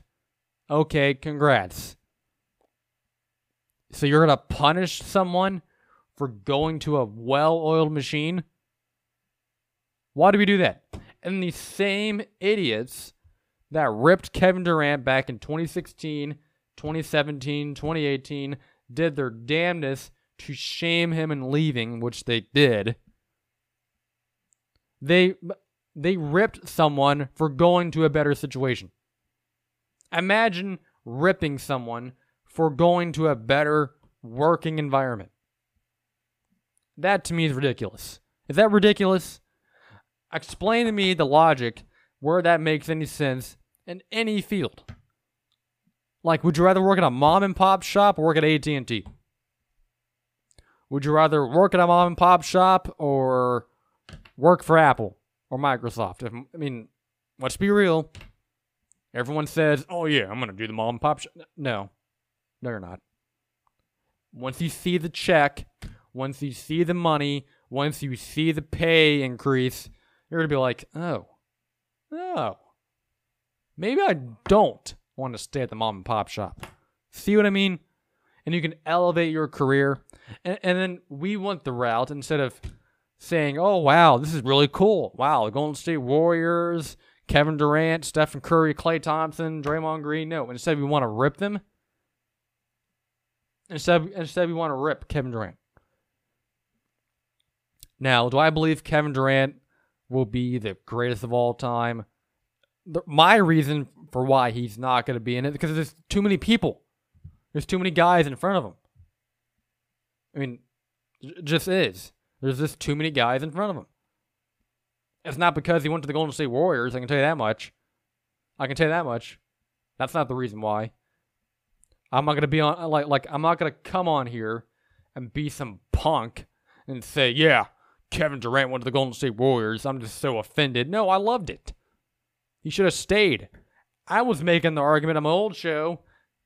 He should have stayed. Like, he has no reason. Like, vibes in Brooklyn, why the frick would you sign up for that? That ended up being a mistake. The Phoenix Suns, they're getting better. They're slowly but surely getting better. Is that going to work out?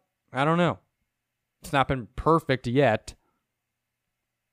But I always thought beating Kevin Durant over the head for going to the Golden State Warriors, which was a much better situation than being stuck with Russell Westbrook and the Oklahoma City Thunder when your second best player was Andre Robertson. Like, really? A guy that can't shoot? Like, can we not be, like, we need to learn when we talk about sports or just life in general, how not to be dumb. Beating Kevin Durant over the head for joining a much better situation. Like, we don't hold it still for LeBron James. People were originally mad when LeBron went to the Big Three in Miami. I was like, what the hell does it matter with you people? Why would you not want to go to a better situation?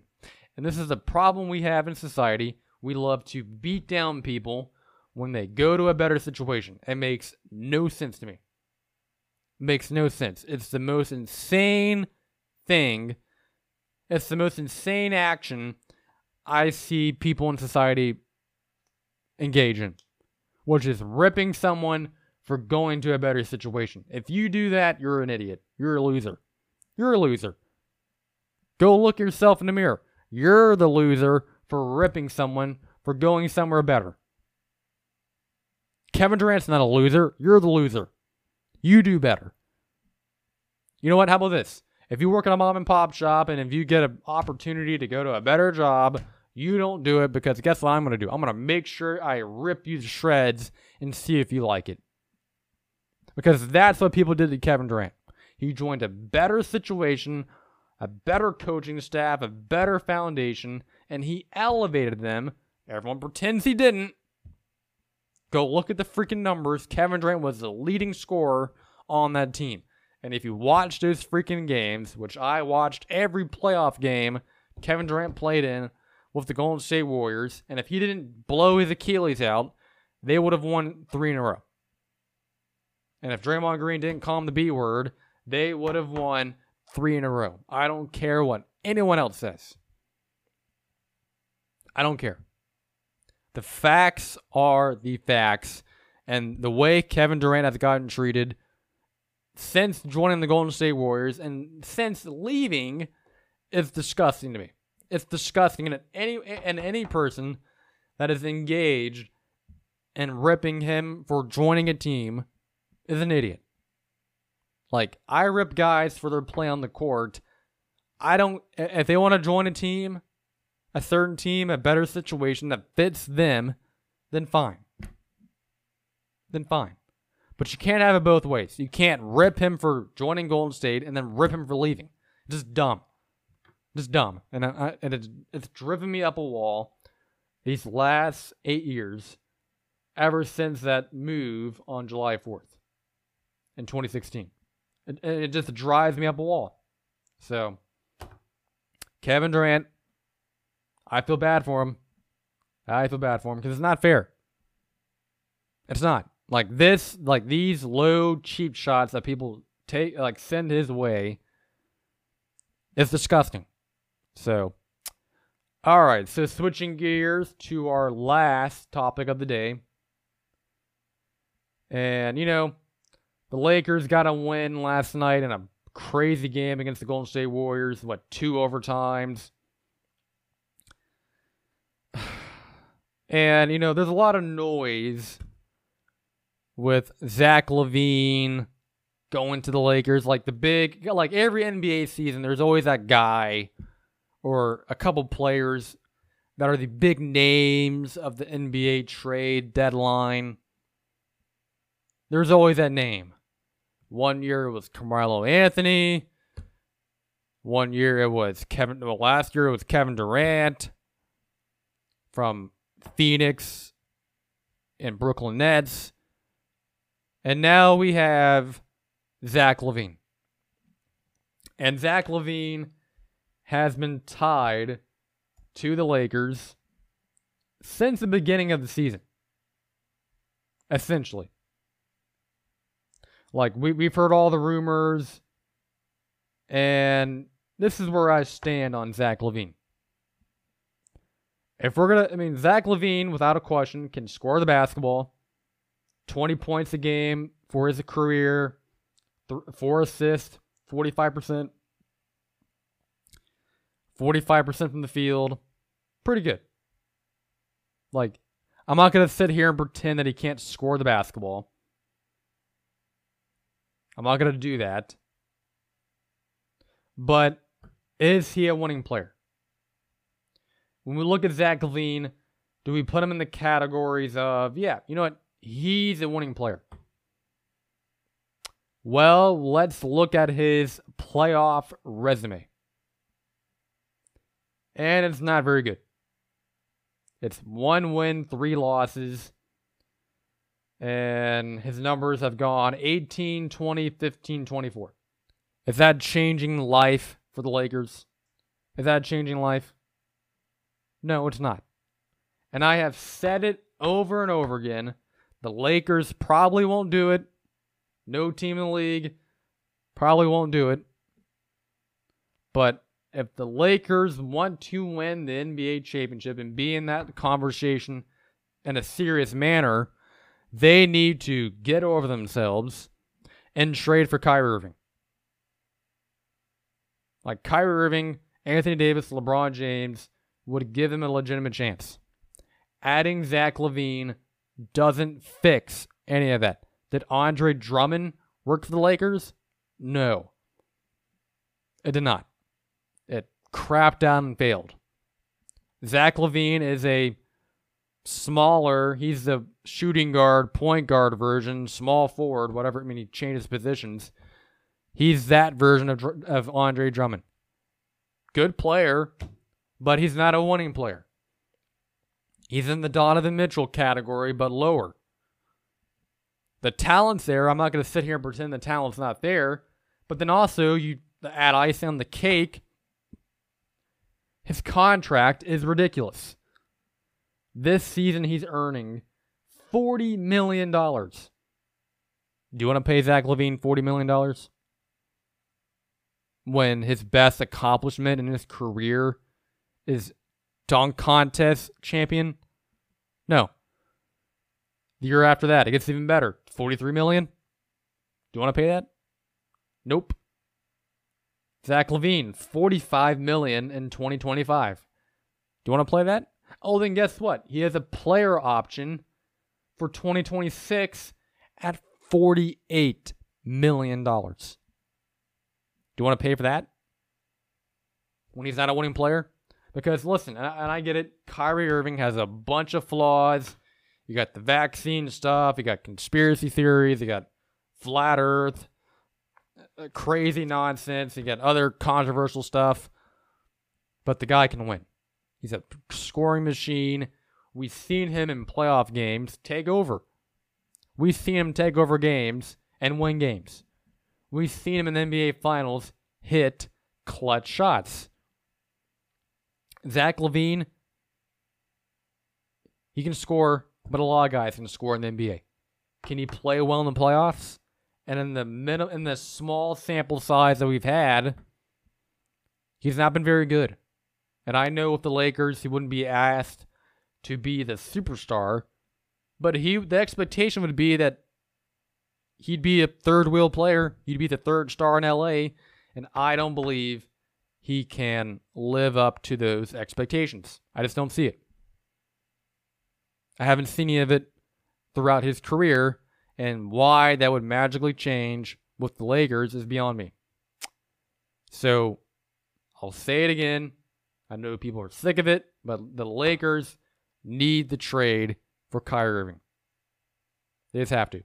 You got to, if you want to maximize your time with LeBron, that's what you got to do. Alrighty, so swinging it back to the Chargers.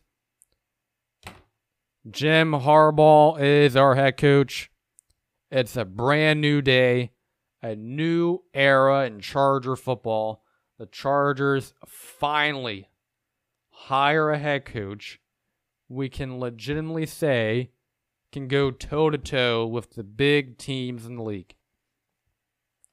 The last couple of hiring cycles of Mike McCoy, Anthony Lynn, Brandon Staley, we couldn't say that.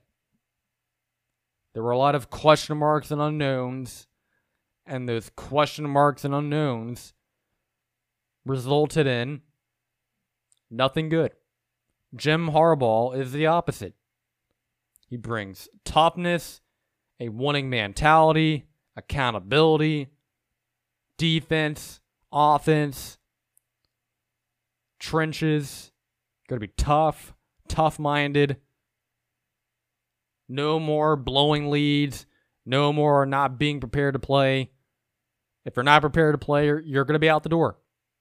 And that's what we need, and that's what I've been banging the table for the last couple months. We need a coach with the proper mentality, and Jim Harbaugh brings that to the table. So I'm looking forward to it. It's a great new day, and I love seeing everyone from the sports media triggered. I enjoy it. It makes my day. It makes my insides tingle, and I laugh because, hey, what comes around goes around, and everyone talked all that smack about us, and here come the Chargers. Here we come. Alrighty, that is it for this edition of Opinions All Day. I will see you guys next time.